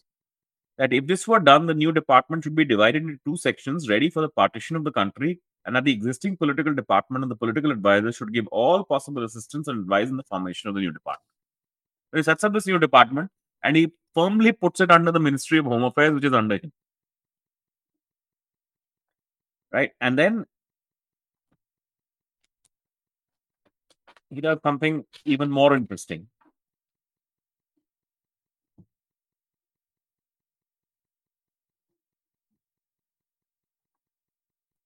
On 5th July 1947, he makes a statement as from the Ministry of Home Affairs. He says, I have a few words to say to the rulers of the Indian states, among whom I am happy to count many as my personal friends. It is a lesson of history that it was owing to her political fragmented condition and our inability to make a united stand that India succumbed to successive waves of invasions. Our mutual conflicts and internecine quarrels, jealousies have in the past been the cause of our downfall and are falling victims to foreign domination a number of times. We cannot afford to fail in these efforts. We cannot afford to fall into these errors or traps again. We are on the threshold of independence. He's already making a case for complete unity now, complete territory.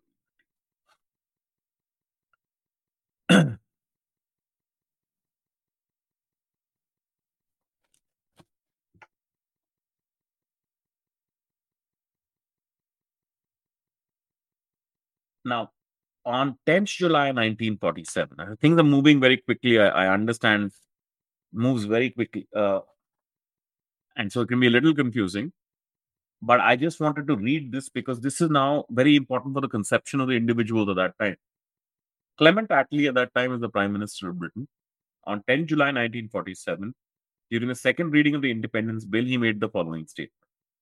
A feature running through all our relations with the states has been that the Crown has conducted their foreign relations. They have received no international recognition independent of India as a whole. With the ending of treaties and agreements, the states regain their independence, but they are part of geographical India, and their rulers and peoples are imbued with a patriotism no less great than that of their fellow Indians in British India. It would, I think, be unfortunate if, owing to the formal severance of their paramountcy relations with the Crown, they were to become islands cut off from the rest of India.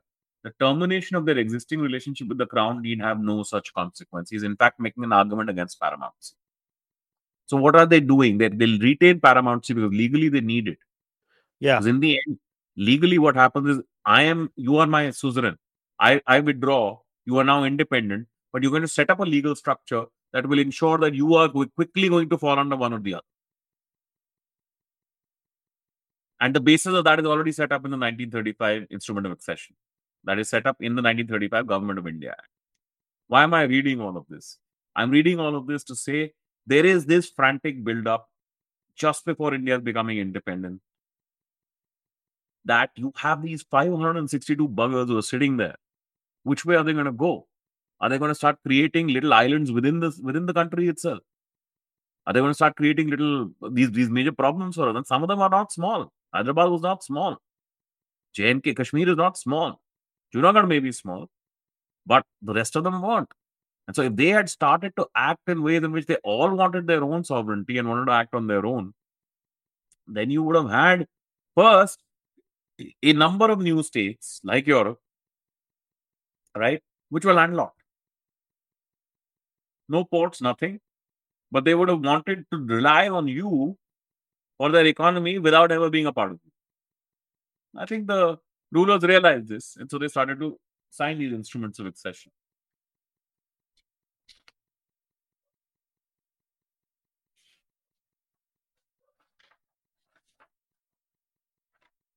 So on independence, that is on 15th August 1947, only 3 princely states became independent upon the lapsing of paramountcy. Everybody else had signed an instrument of accession. But only Junagadh, Hyderabad, and JNK had not. The story as to how Junagadh and Hyderabad became a part of India, I'm not going to repeat. Everybody knows this. Sardar Patel basically went there and sorted it out. But JNK I was would recommend two books: The Story of Integration of Indian States and The Transfer of Power in India by V.P. Menon. The best books to understand how it happened. also Hindol's book on Sardar Patel, on Sardar. Uh, then on 27th September 1947, I told you this earlier, Kashmir signs a standstill agreement with Pakistan. Right, but within a month of that, they signed the instrument of accession with India. Because after having signed the standstill agreement with Pakistan, we understood Pakistan. The Kashmiris perhaps didn't. They signed the standstill agreement. The standstill agreement means that Pakistan will now stand still. It will not attack. It will not be aggressive. Whereas the Pakistani mindset is always, we'll sign the standstill agreement, and that is exactly when we will attack. Because now you don't expect us to attack. We understood this. So these guys came. So the Maharaja Hari Singh comes to Delhi and he signs the instrument of accession. And that is when we rise to defend. Now comes something very interesting, which is the instrument of accession itself.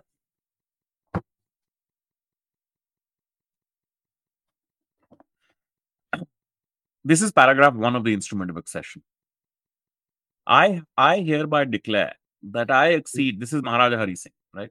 Mm-hmm. I hereby declare that I accede to the Dominion of India with the intent that the Governor General of India, the Dominion Legislature, the Federal Court, and any other Dominion authority established for the purpose of Dominion shall, by virtue of this, my instrument of accession, but subject always to the terms thereof, and for the purposes only of the Dominion, exercised in relation to the state of Jammu and Kashmir such functions as may be vested in them by or under the Government of India Act 1935, as enforced in the Dominion of India on the 15th day of August 1947.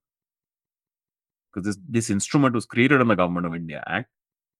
Now he goes to the Dominion of India, and the Government of India Act is clear that once you come to us, you have acceded to us. And this becomes a very important paragraph. In paragraph 3, the Maharaja accepts that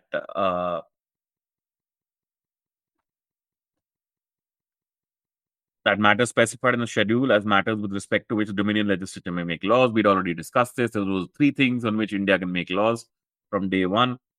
Para 5 stipulated that the terms of the instrument of accession shall not be varied by any amendment of the Government of India Act or the Indian Independence Act unless such an amendment is accepted by the Maharaja by an instrument supplementary to the instrument. In other words, an instrument of accession is to stand as it does.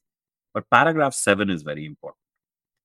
Nothing in this instrument shall be deemed to commit in any way to acceptance of any future constitution of India or to fetter my discretion to enter into agreement with the Government of India under any future constitution.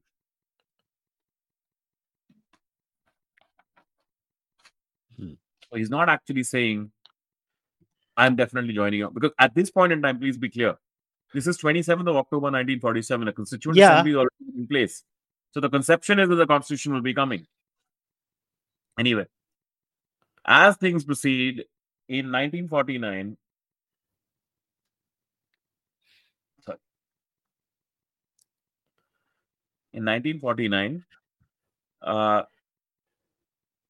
the Ministry of States notes with regard to J&K as fully ceded and that Article 370 is transitional in order to bring the state up to the level of other states. This is the argument that the union was making. And this is how we have always understood it, that this was only meant to bring you up to par with all other states. In 5th March 1948, Maharaja Hari Singh establishes his own government. He establishes an interim government. And there's a white paper of states issued in 1951. Okay. And this white paper accepts that there were only 2 non-acceding states, namely Hyderabad and Junagadh. States which were not affected by the process of integration and continued as separate units. This is before the constitution, before independence, right? Were Mysore and Jammu and Kashmir.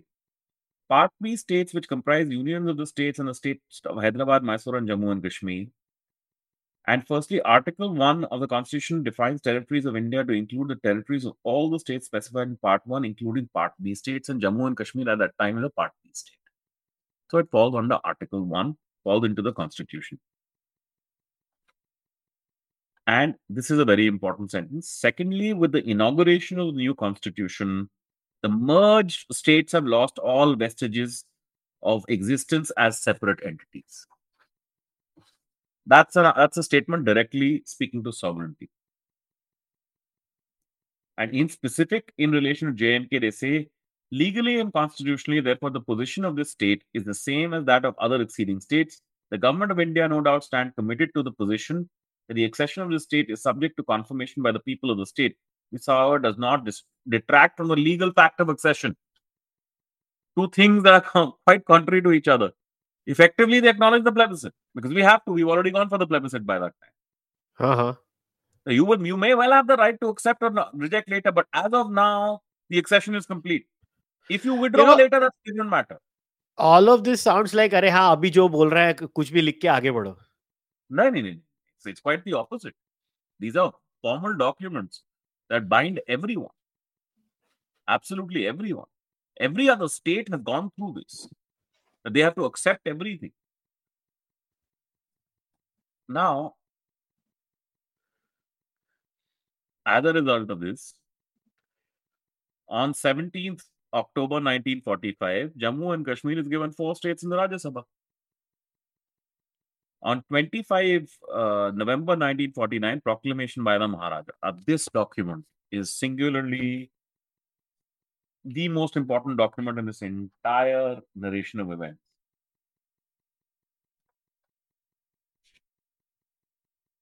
I just want to come to this one. I need to read in a little bit of detail because this is from the Maharaja himself. And in fact, what had happened was the Maharaja had, by a prior document, given power to Yuvraj Karan Singh. And so you were talking about Karan Singh being a very important element in this. In June 1949, Maharaj Hari Yeah, Singh issued because a his proclamation. letter is the most important letter. वो letter के That's base right. पे तो game हुई Proclamation है. delegating his power and authority to Yuvraj Karan Singh, who would function as the ruler of the state. Following his appointment as the ruler, Yuvraj Karan Singh nominated 4 representatives from Jammu and Kashmir to the Constituent Assembly. On 16 June 1949, Sheikh Abdullah joined the Constituent Assembly together with 3 other representatives from the state of Kashmir, namely Mirza Muhammad Afzal Beg, Maulana Muhammad Sayyid Masoodi, and Moti Ram Babra. So they're part of the Constituent Assembly, although albeit a little bit late, right?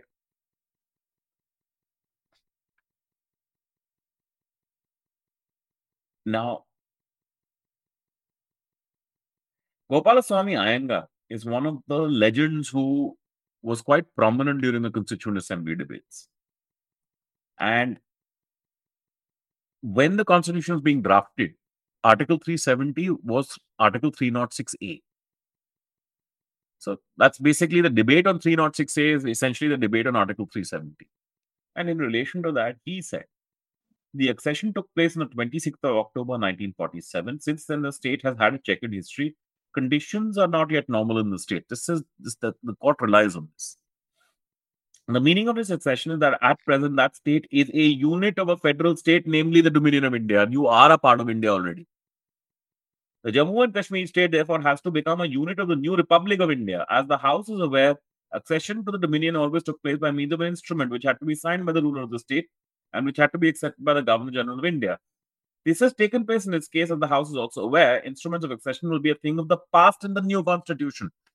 Your instrument of the states have been integrated with the Federal Republic in such a manner that they do not have to accede or execute a document of accession for the purpose of becoming units of the Republic, but they are mentioned in the Constitution itself. In other words, when the Constitution gets enacted and you are a part of Article 1, Schedule 1 of First Schedule, Article 1, you do not require any further document to say that you are a part of it. Yeah. No Basically, instrument. the entire case was built on his proclamation of 1949 because that's what the On Supreme Court 25th cited. November 1949. Now, Yeah. this proclamation is very important.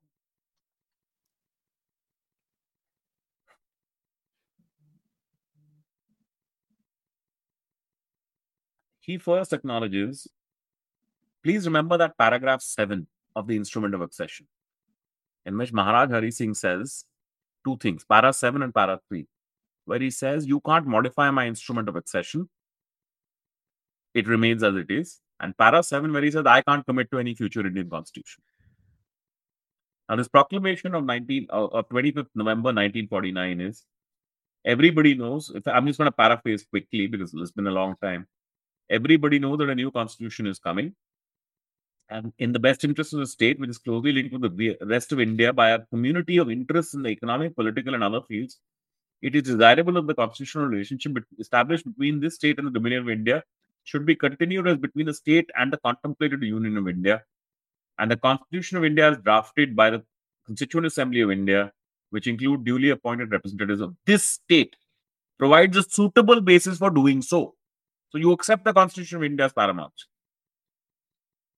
One provision I will read from this is that the provision of the said constitution shall, as from the date of its commencement, supersede and abrogate all other constitutional provisions inconsistent therewith which are at present in force in this state. What does that mean? Let's go back to the definition of legal sovereignty. Absolutely. You यही now सारी game say हो that गई. that's it. You accept this, right? You are the Maharaja. You accept this. This is where pretty much the court is turning around saying, so what are you talking about Article 374?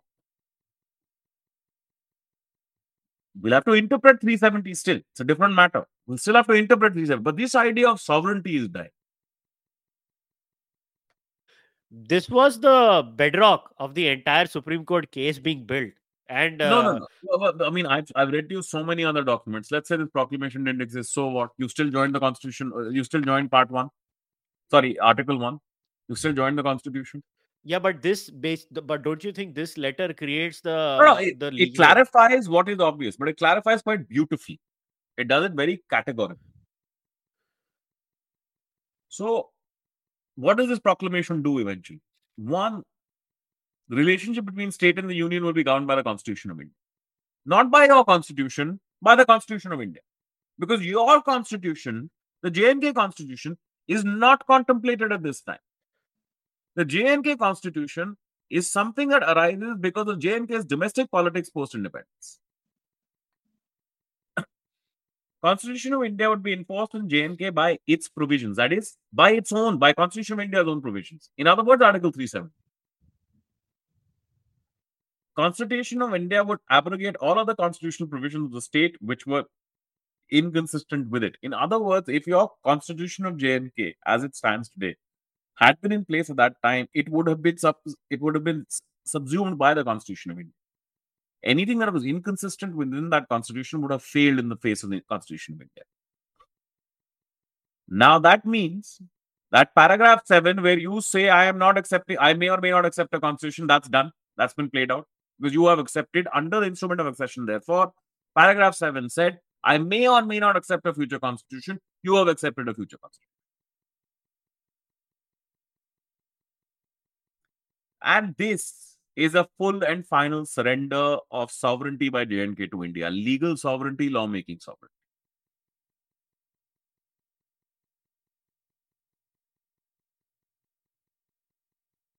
And this is reiterated on the first day of the JNK Constituent Assembly by Sheikh Abdullah.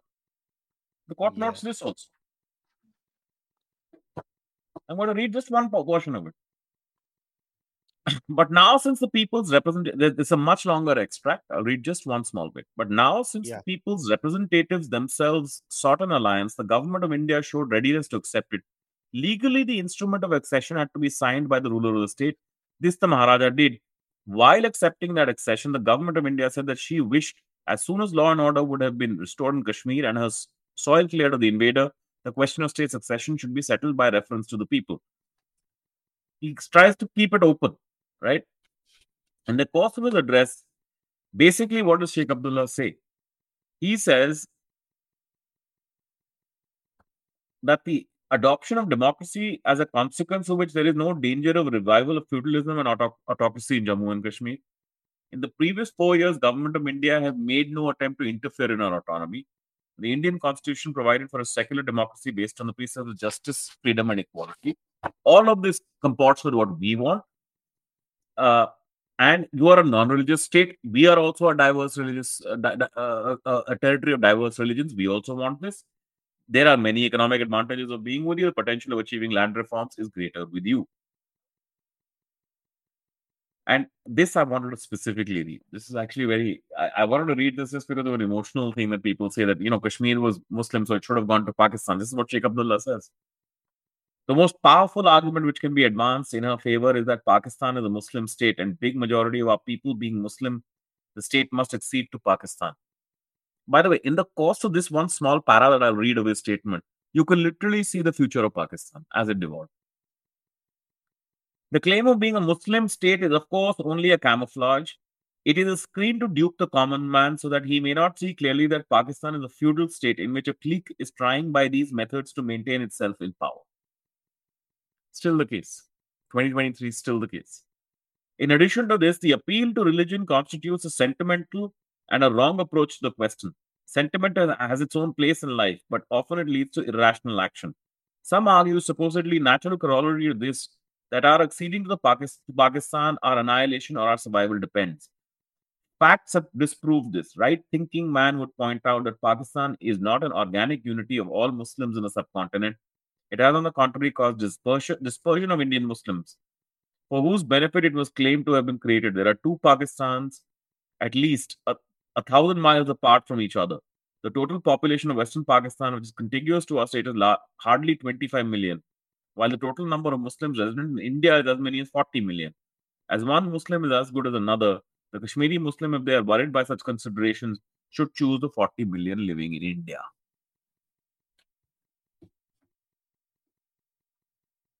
I mean, this is as clear as it gets. Yeah. Now, इसके बाद the president. इसके बाद हमको 75 साल लगे इन लोगों को एक बनाने में. बाप रे. खत्म करना था यार एक बार में. So the effect of all of this is that I just have a last bit quickly to, and then I'm going to take you to the Constitution of JNK. But I want to read just small parts of it.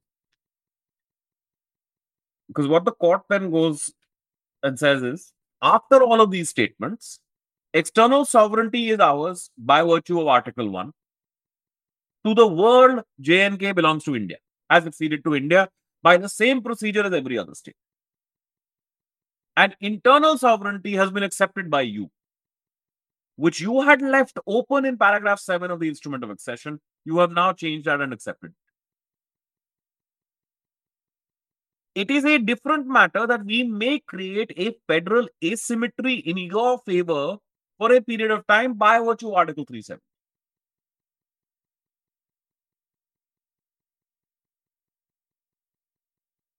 But that does not mean that we have left you with sovereignty anymore. Your sovereignty certainly is finished. I read that much detail earlier because document after document from 1935 is saying when you take certain steps, they have the legal effect of extinguishing your sovereignty Exactly. and creating sovereignty within India. Yeah. First, the federated India, then the Dominion of India, and then the Union of India. Exactly. And once your name is in the constitution, you have accepted that sovereignty. Right now, I'm going to make certain points about, because what the court does after this is to say neither the constitutional. Right. So, in summary, the court says, just this what I pointed out, the process of integration of Jammu and Kashmir was a gradual one. This was necessitated due to the special conditions which prevail in the state, as discussed in this segment. The Constitution of Jammu and Kashmir, too, was meant to play a role in this gradual process of integration, as evinced by the discussion of the historical trajectory of the relationship of Jammu and Kashmir with the Union of India. Sovereignty was surrendered in part with the signing of the IOA, that is the instrument of accession, and in full with the issuance of the proclamation by Yuvraj Karan Singh in 1949. It remains to consider whether the Constitution of India or the Constitution of Jammu and Kashmir led to the conclusion that the state retained an element of sovereignty. Right? Now comes the Constitution of JNK. Constitution of JNK, their summation is this: neither the constitutional setup nor any other factors indicate that the state of Jammu and Kashmir retained an element of sovereignty. That's their finding. How do they arrive at this finding? Sorry, I need to pick up my copy of the JNK Constitution.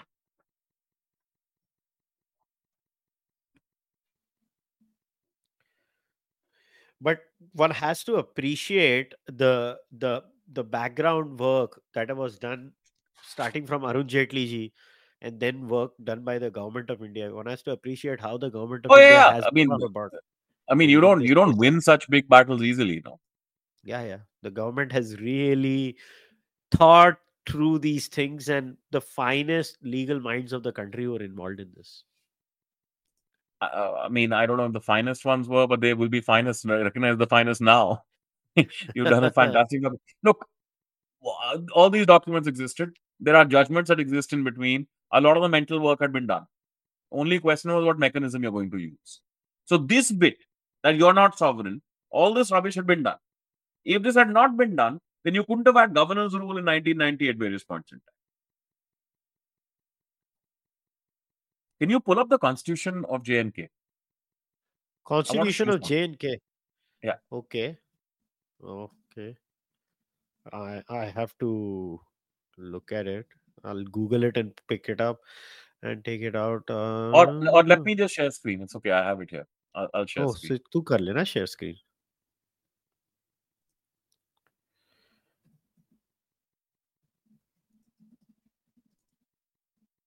Can you see it now? Yeah, I'll put it up. Yeah, here you go. Excellent. Please read this. This is the preamble.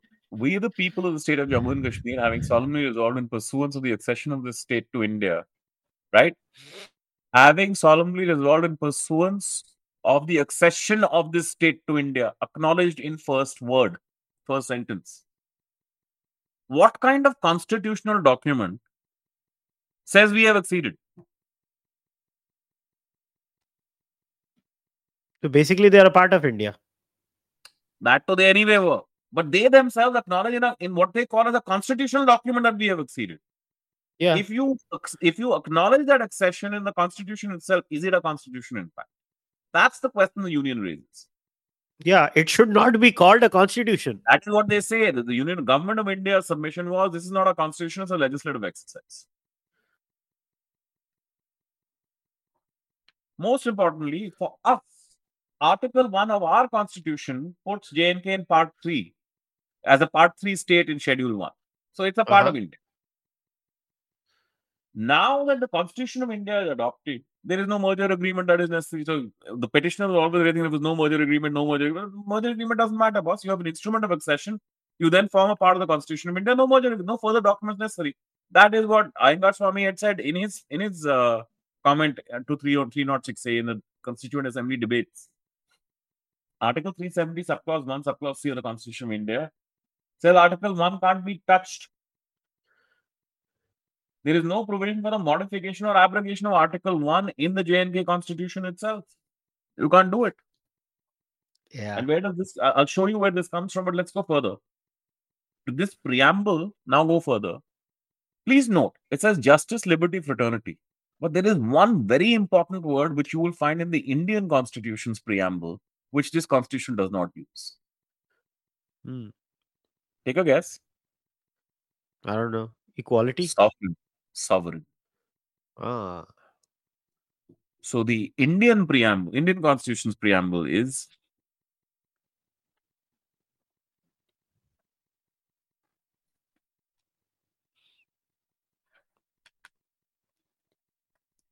we, the people of India, having solemnly resolved to constitute India into a sovereign, originally it was sovereign democratic republic, socialist and secular was added later. So I'm reading the original. We, the people of India, having solemnly resolved to constitute into a sovereign democratic republic. You don't even call yourself sovereign. There's no pretense whatsoever. Government ने तो ऐसे ऐसे शब्दों को पकड़ा है, ऐसा ऐसा लिटरल मीनिंग लिया है. Government right now sounds like the Islamic उलेमा. तो chapter This is number what 4 verse happens in number 3. legal case, Kushal. You have to go word by word. If you don't use a word, you don't intend to use the word. Look, using the word sovereign in a I'm constitution. appreciating. I'm not. No, it's not about them, appreciation. I'm saying the use of the word. It's too obvious a thing for 70 years. The use of the word sovereign in a constitution is a basic thing. Yeah. If you don't use the word sovereign, then you're not sovereign. You don't intend to be sovereign. And we go further. We, the people of the state of J&K, having solemnly resolved in pursuance of accession of this state to India, very important point, already admit the accession, which took place on 26th day of October 1947, to further define the existing relationship of the state with the Union of India. Further define. So a relationship already exists as defined. If you were a sovereign document, you wouldn't be further defining this relationship. You would be devolving to yourself a sovereignty within this larger sovereignty. This actually is a very logical point. Yeah.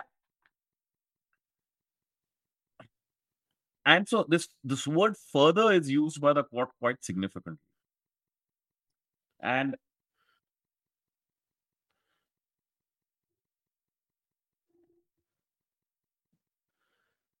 so the relationship was already defined by the instrument of accession.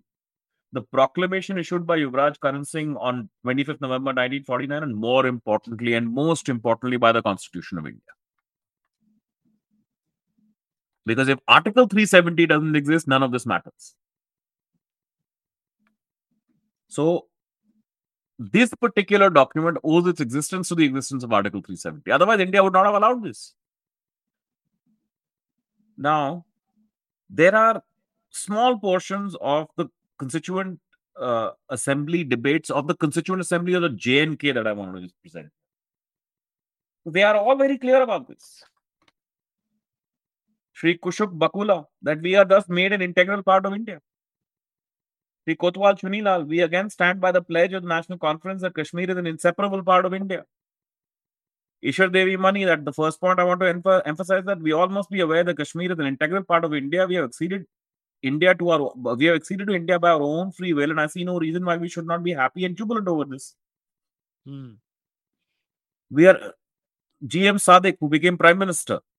We are integral part of India and shall remain so forever. You stick to your decision. Today, we are not alone or unarmed. We are with India and 360 million Indians. The Constitution of India says sovereign. You do not use the word sovereign.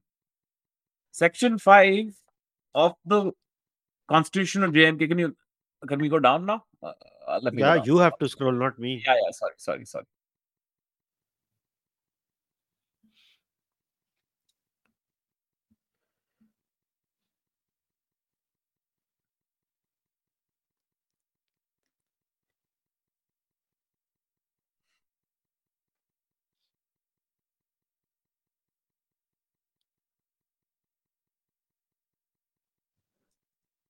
The state, क्या तूने highlight किया था वो कहाँ चले गया? No, I just pulled it out. Don't worry. Okay.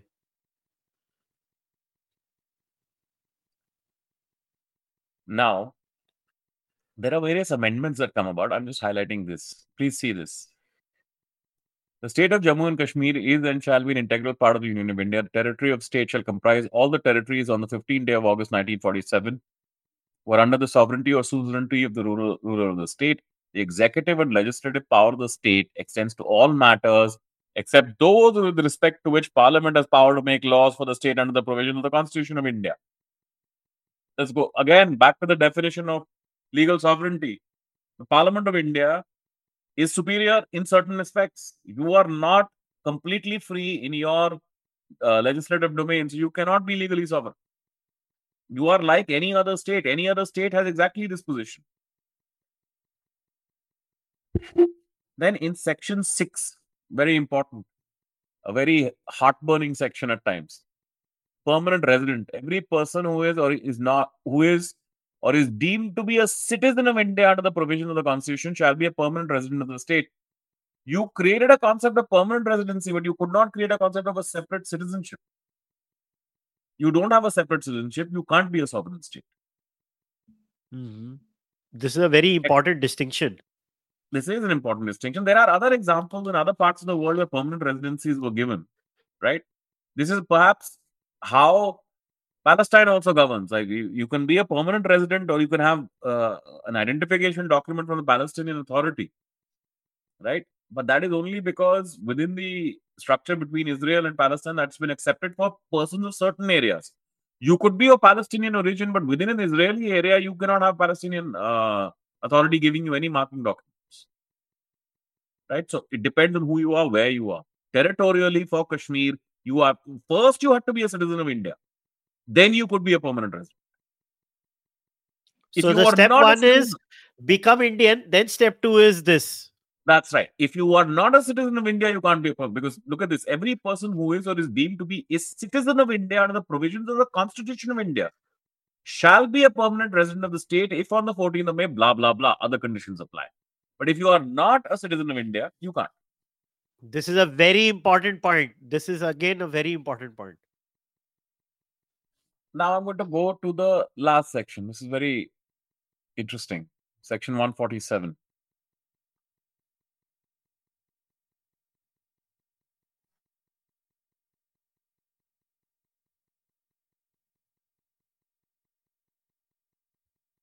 The government, I'm so impressed with the government. वाह वाह वाह.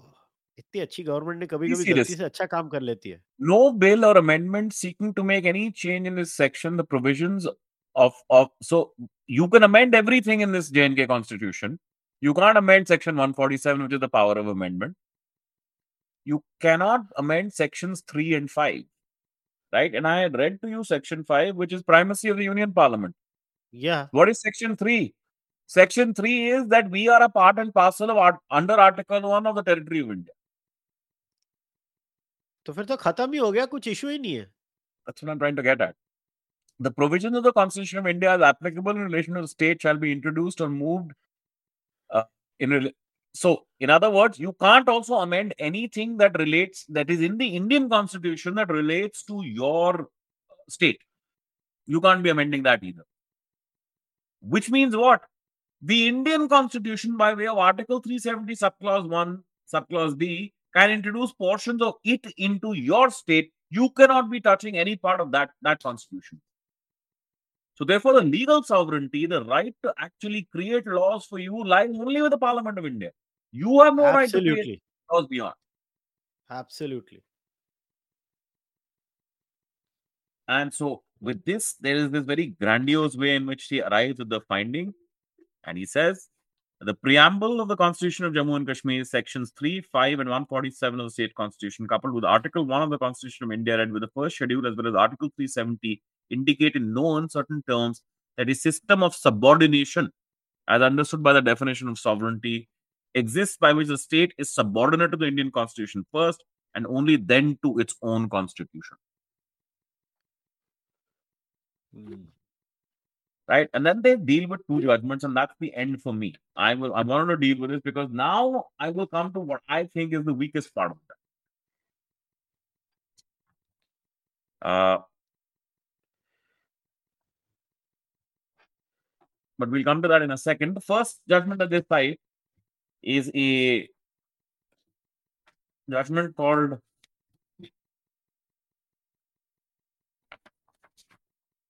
SBI versus Santosh Gupta, where the Supreme Court in 2017 has specifically rejected the argument that Constitution of Jammu and Kashmir has a status that is equal to the Constitution of India. Right? I don't think I need to read much of this.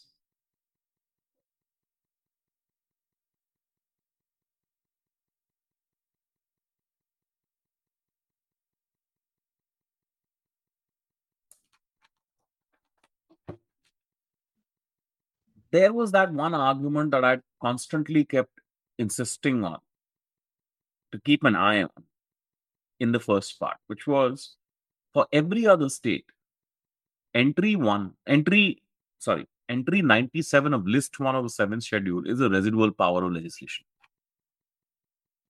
That which does not fit under any other entry in list 1, list 2, or list 3 is a lawmaking power of the Union of India.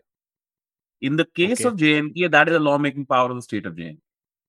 Interestingly, the state of J&K does not actually list out for itself its areas of legislative competence.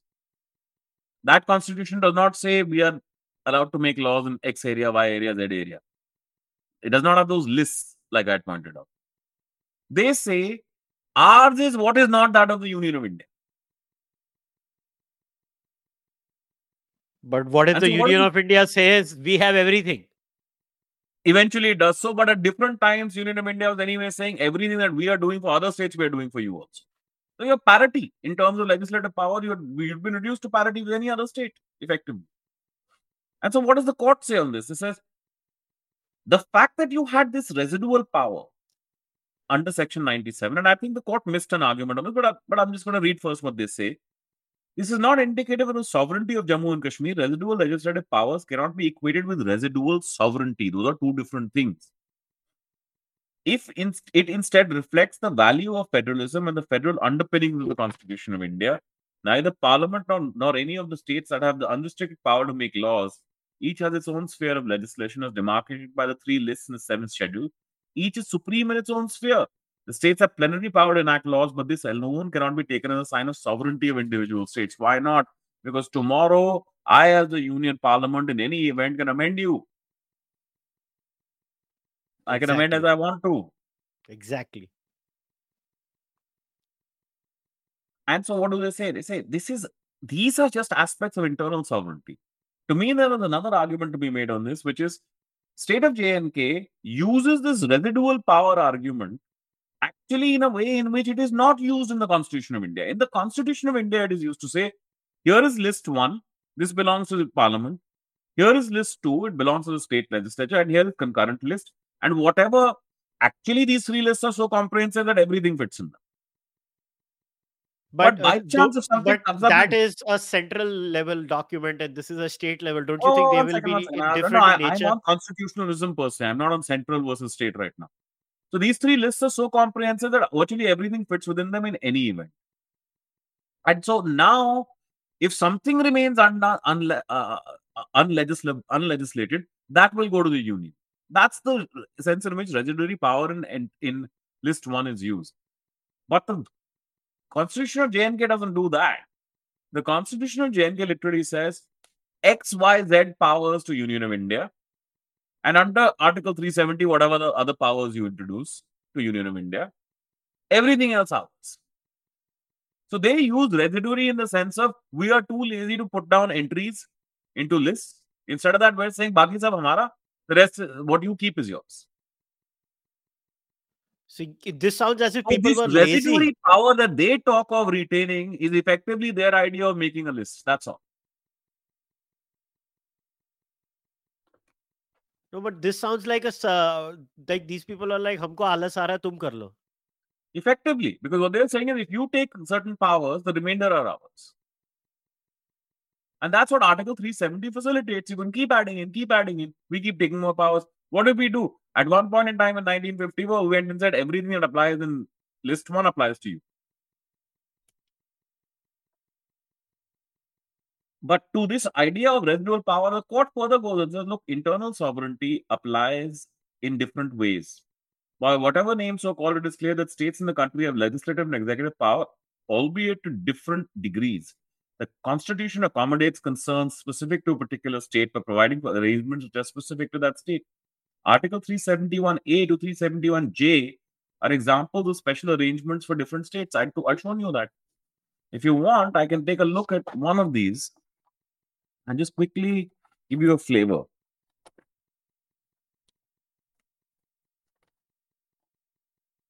Special provision with respect to Nagaland, notwithstanding anything, no act of parliament in respect of religions or social practices of the Nagas, Naga customary law and procedure, administration of civil and criminal justice involving decisions according to Naga customary law, ownership of transfer on land or its resources shall apply to the state of Nagaland.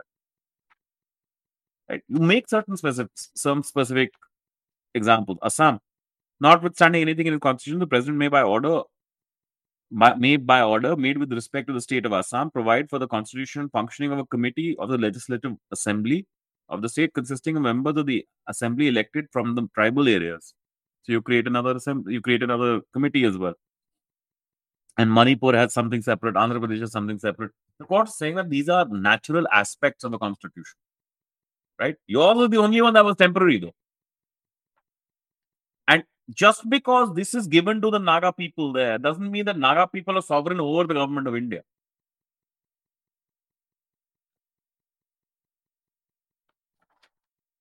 Now comes the last bit that I will read because I think this is where they also pretty much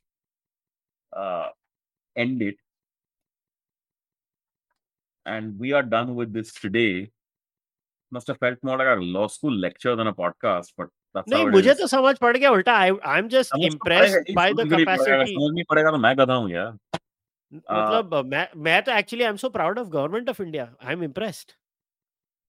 You remember that judgment I was talking about consistently in part one, Premnath call? Yeah. 1950s wali. Yeah. This is the bit where I think the Supreme Court needed to do more. And this judgment sort of goes weak here. This judgment, in the way in which it is drafted, actually cuts against us, and this was also a constitution bench. But the Supreme Court gives it a narrower meaning. Basically, what had happened is that there was a big landed estate abolition act that was enacted by the state of JNK. But this was done on 17th of October 1950. That's a very curious date. Be clear. Accession to India is complete, no doubt. That is complete on 27th October 1947. Constitution of India is in place, very importantly, on 26th of June 1950. This is 27th of October 1950. And it is Maharaj Yuvraj Singh who passes the law, not a legislative assembly.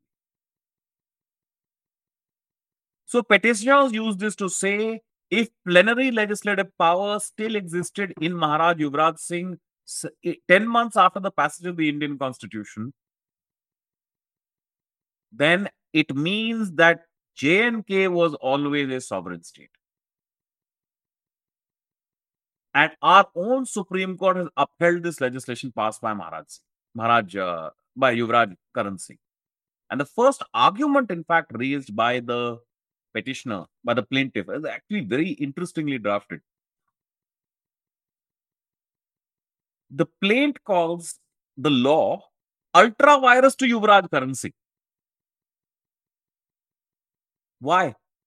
Because he says Yuvraj Karan Singh is not the sovereign in 1950. That's what the plaintiff says. You can't be the sovereign in 1950. So you couldn't have passed a law. Ideally, the Indian Supreme Court would have said, yes, you couldn't have passed a law. It should have been done through Indian constitution. Because your constitution is not in place as yet. Right? But the problem is this. At this time, on the 17th of October 1950, I'm saying not that the court has done this incorrectly, but could have explained it better. On 17th of October 1950, there is no constituent assembly of JNK. There is no JNK constitution. So what exists is their old Constitution Act, JNK Constitution Act of 19, where that Praja Sabha, etc. had been created, where the Council of Ministers is created, where in 1948 a interim government is created. But the Maharaj still remained the repository of that power. Now, this is where the question becomes very tricky. What the court turns around and says is this. The argument being raised is that with the lapse of British paramountcy, he has become Maharaj Hari Singh, and through him, Yuvraj Karan Singh have become the sovereigns of Kashmir. You have signed the instrument of accession. The Constitution of India has come into place. But then why is it that the Indian Supreme Court, deciding this back in 1959, only 8 years later, still says, no, you had sovereign lawmaking? Honestly, political will. No. I You can't get away avoid by it. just saying political will, boss. You can't just get away by saying political will. Well, I am saying that now. No, you can say what you want. Uh, Honestly, that's what it in is. It's relation not to like Article courts are. 370, in relation to Article 370, the court says certain things which really do the provisions of Article 370 subclause 1 affect the plenary powers of the Maharaja and the matter of the government of the state. The effect of the application of the present article has to be judged in the light of the object and the terms considered in the context of the special features of the constitutional relationship between the state and India. The constitution makers were obviously anxious that the said relationship should be finally determined by the Constituent Assembly of the state itself. See, they put the Constituent Assembly in primacy, that the relationship itself will be determined by the Constituent Assembly. This is the argument the petitioners are making. Premnath's judgment is their strongest suit.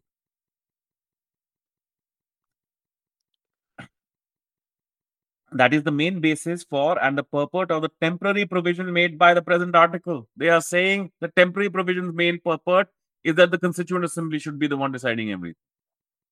And so the effect of the provisions must be confined to its subject matter.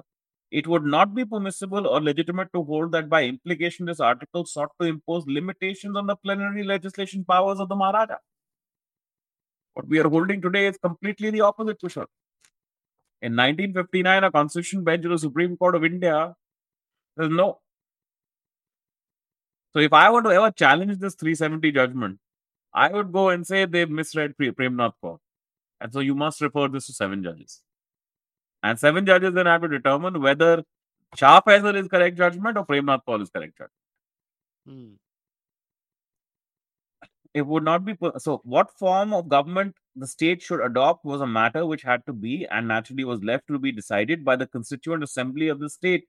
until the Constituent Assembly reached a decision on that in that behalf, the constitutional relationship between the state and India continued to be governed basically by the instrument of accession. They don't even look at Article 370 in that regard.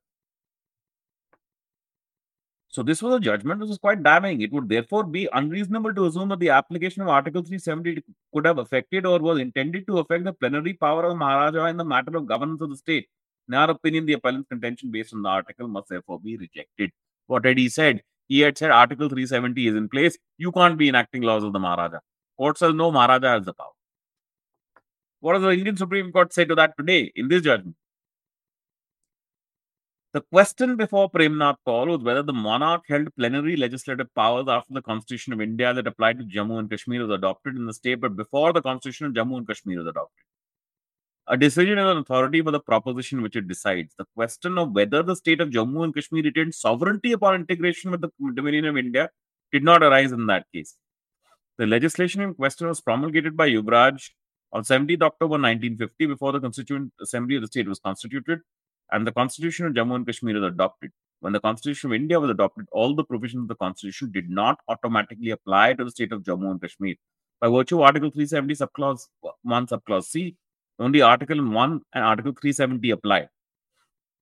However, the absence of constitutional provisions to that regard, the form of government already in the state continued to have force. In other words, after 370 comes in, you become a part of India.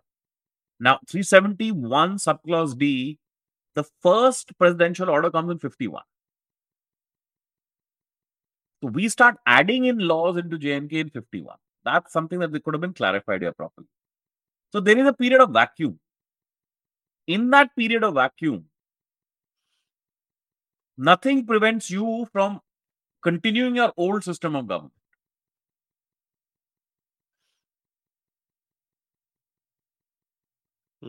Right? Nothing stops you from continuing your old system of government, for which reason you could have passed this law.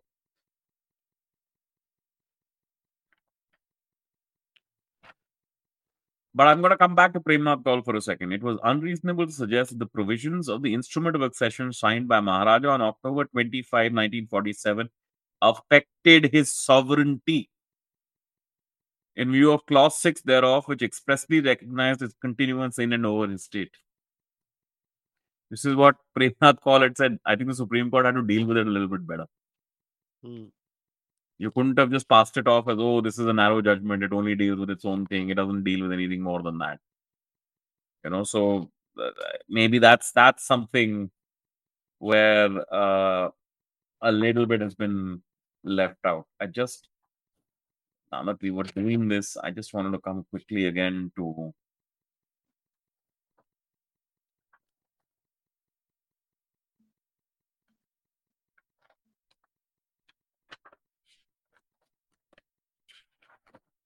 where? I wanted to come to paragraph 6 of the instrument of accession, but our Chief Justice has been very wise not to quote paragraph 6, which Premnath Kaur uses to say that my sovereignty is maintained over J&K. He skips it. He's like, I can't deal with this. He puts it aside. He instead deals with paragraph 7 instead. So yeah, I genuinely think that this is one problem in this particular judgment and the way it's being dealt with. He has crept over Premnath Kaur and he needed to deal with Premnath Kaur more firmly, because the problem would have been this then. Had he dealt with Premnath Kaur as firmly, he would have had to then disagree with Premnath Kaur. And in disagreeing with Premnath Kaur, the effect could not have been that these 5 judges could not have overridden those 5 judges. Though then you had to go to 7 judges, and this entire hearing would have failed. So to avoid that, he uses this route. He sidesteps it, and he says that's a narrower question at this point, and he ignores certain key findings and aspects of Premnath Kaur. I mean, just to reiterate, this is the Indian Supreme Court saying it. It was unreasonable to suggest that the provisions of the instrument of accession signed by the Maharaja on October 25 affected his sovereignty. We built up an entire case on how his sovereignty was affected. He could have very easily said, no, this paragraph is wrong. It's per incurium. And it is wrong.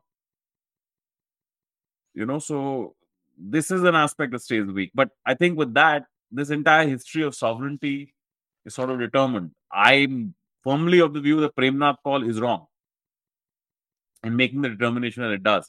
In fact, Premnath Kaur goes too far. It didn't even have to decide all this.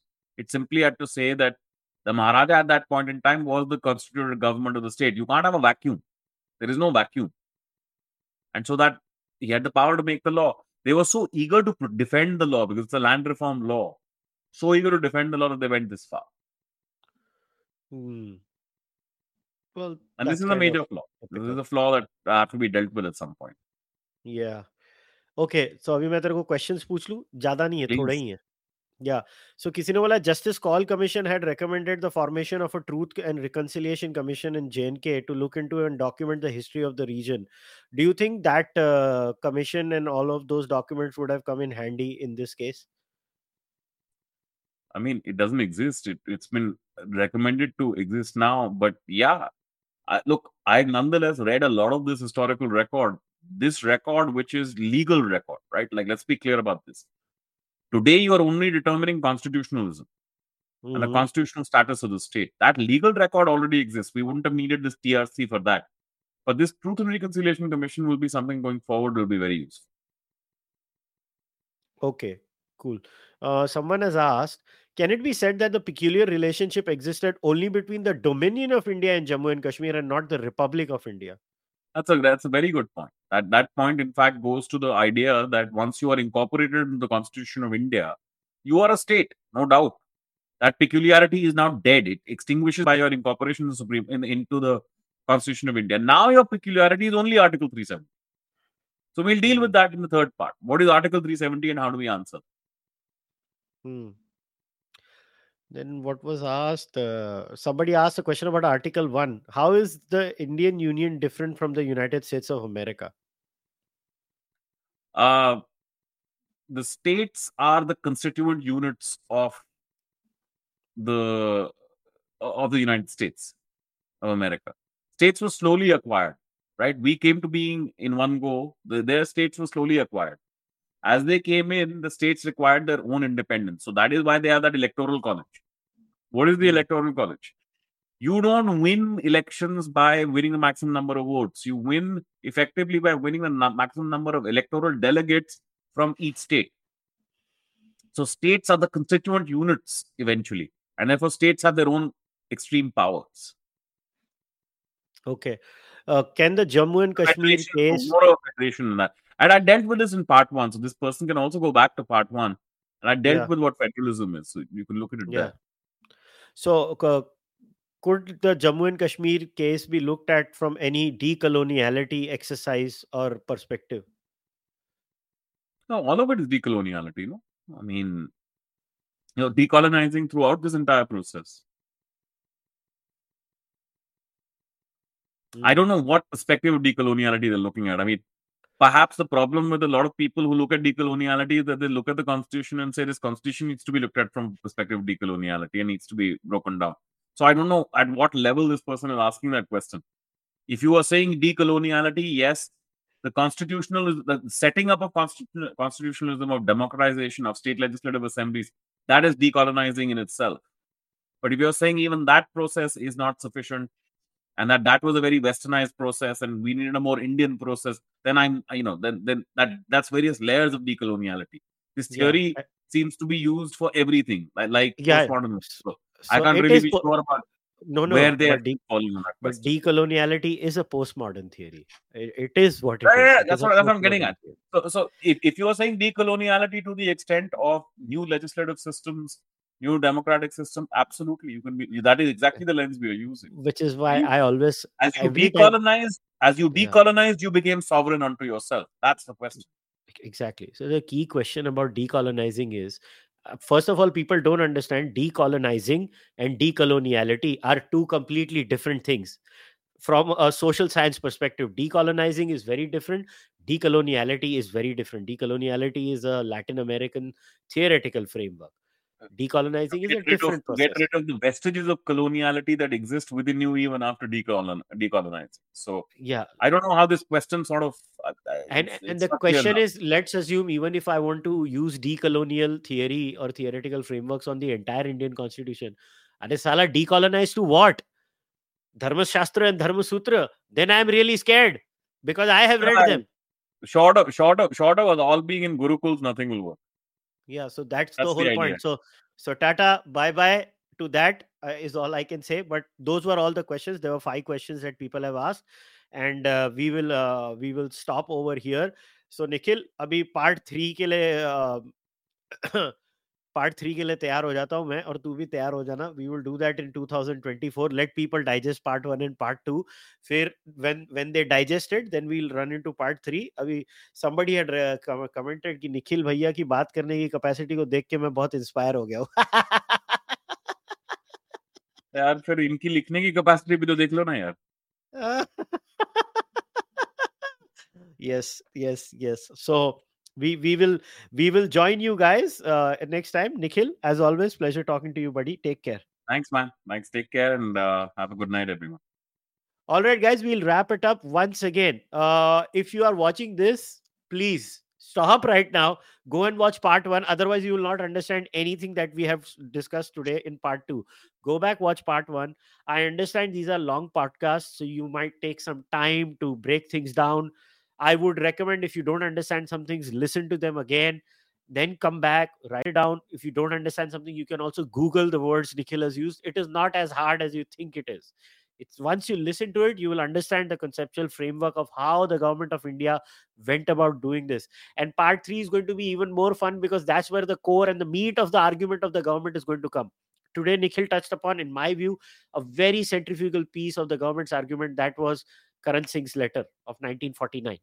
I mean, at least in my opinion, that was a very important aspect of this entire googly that the government has said. But before we wrap it up, once again, go follow Nikhil on Twitter or X, whatever you want to call it. The handle is there in the description of the podcast.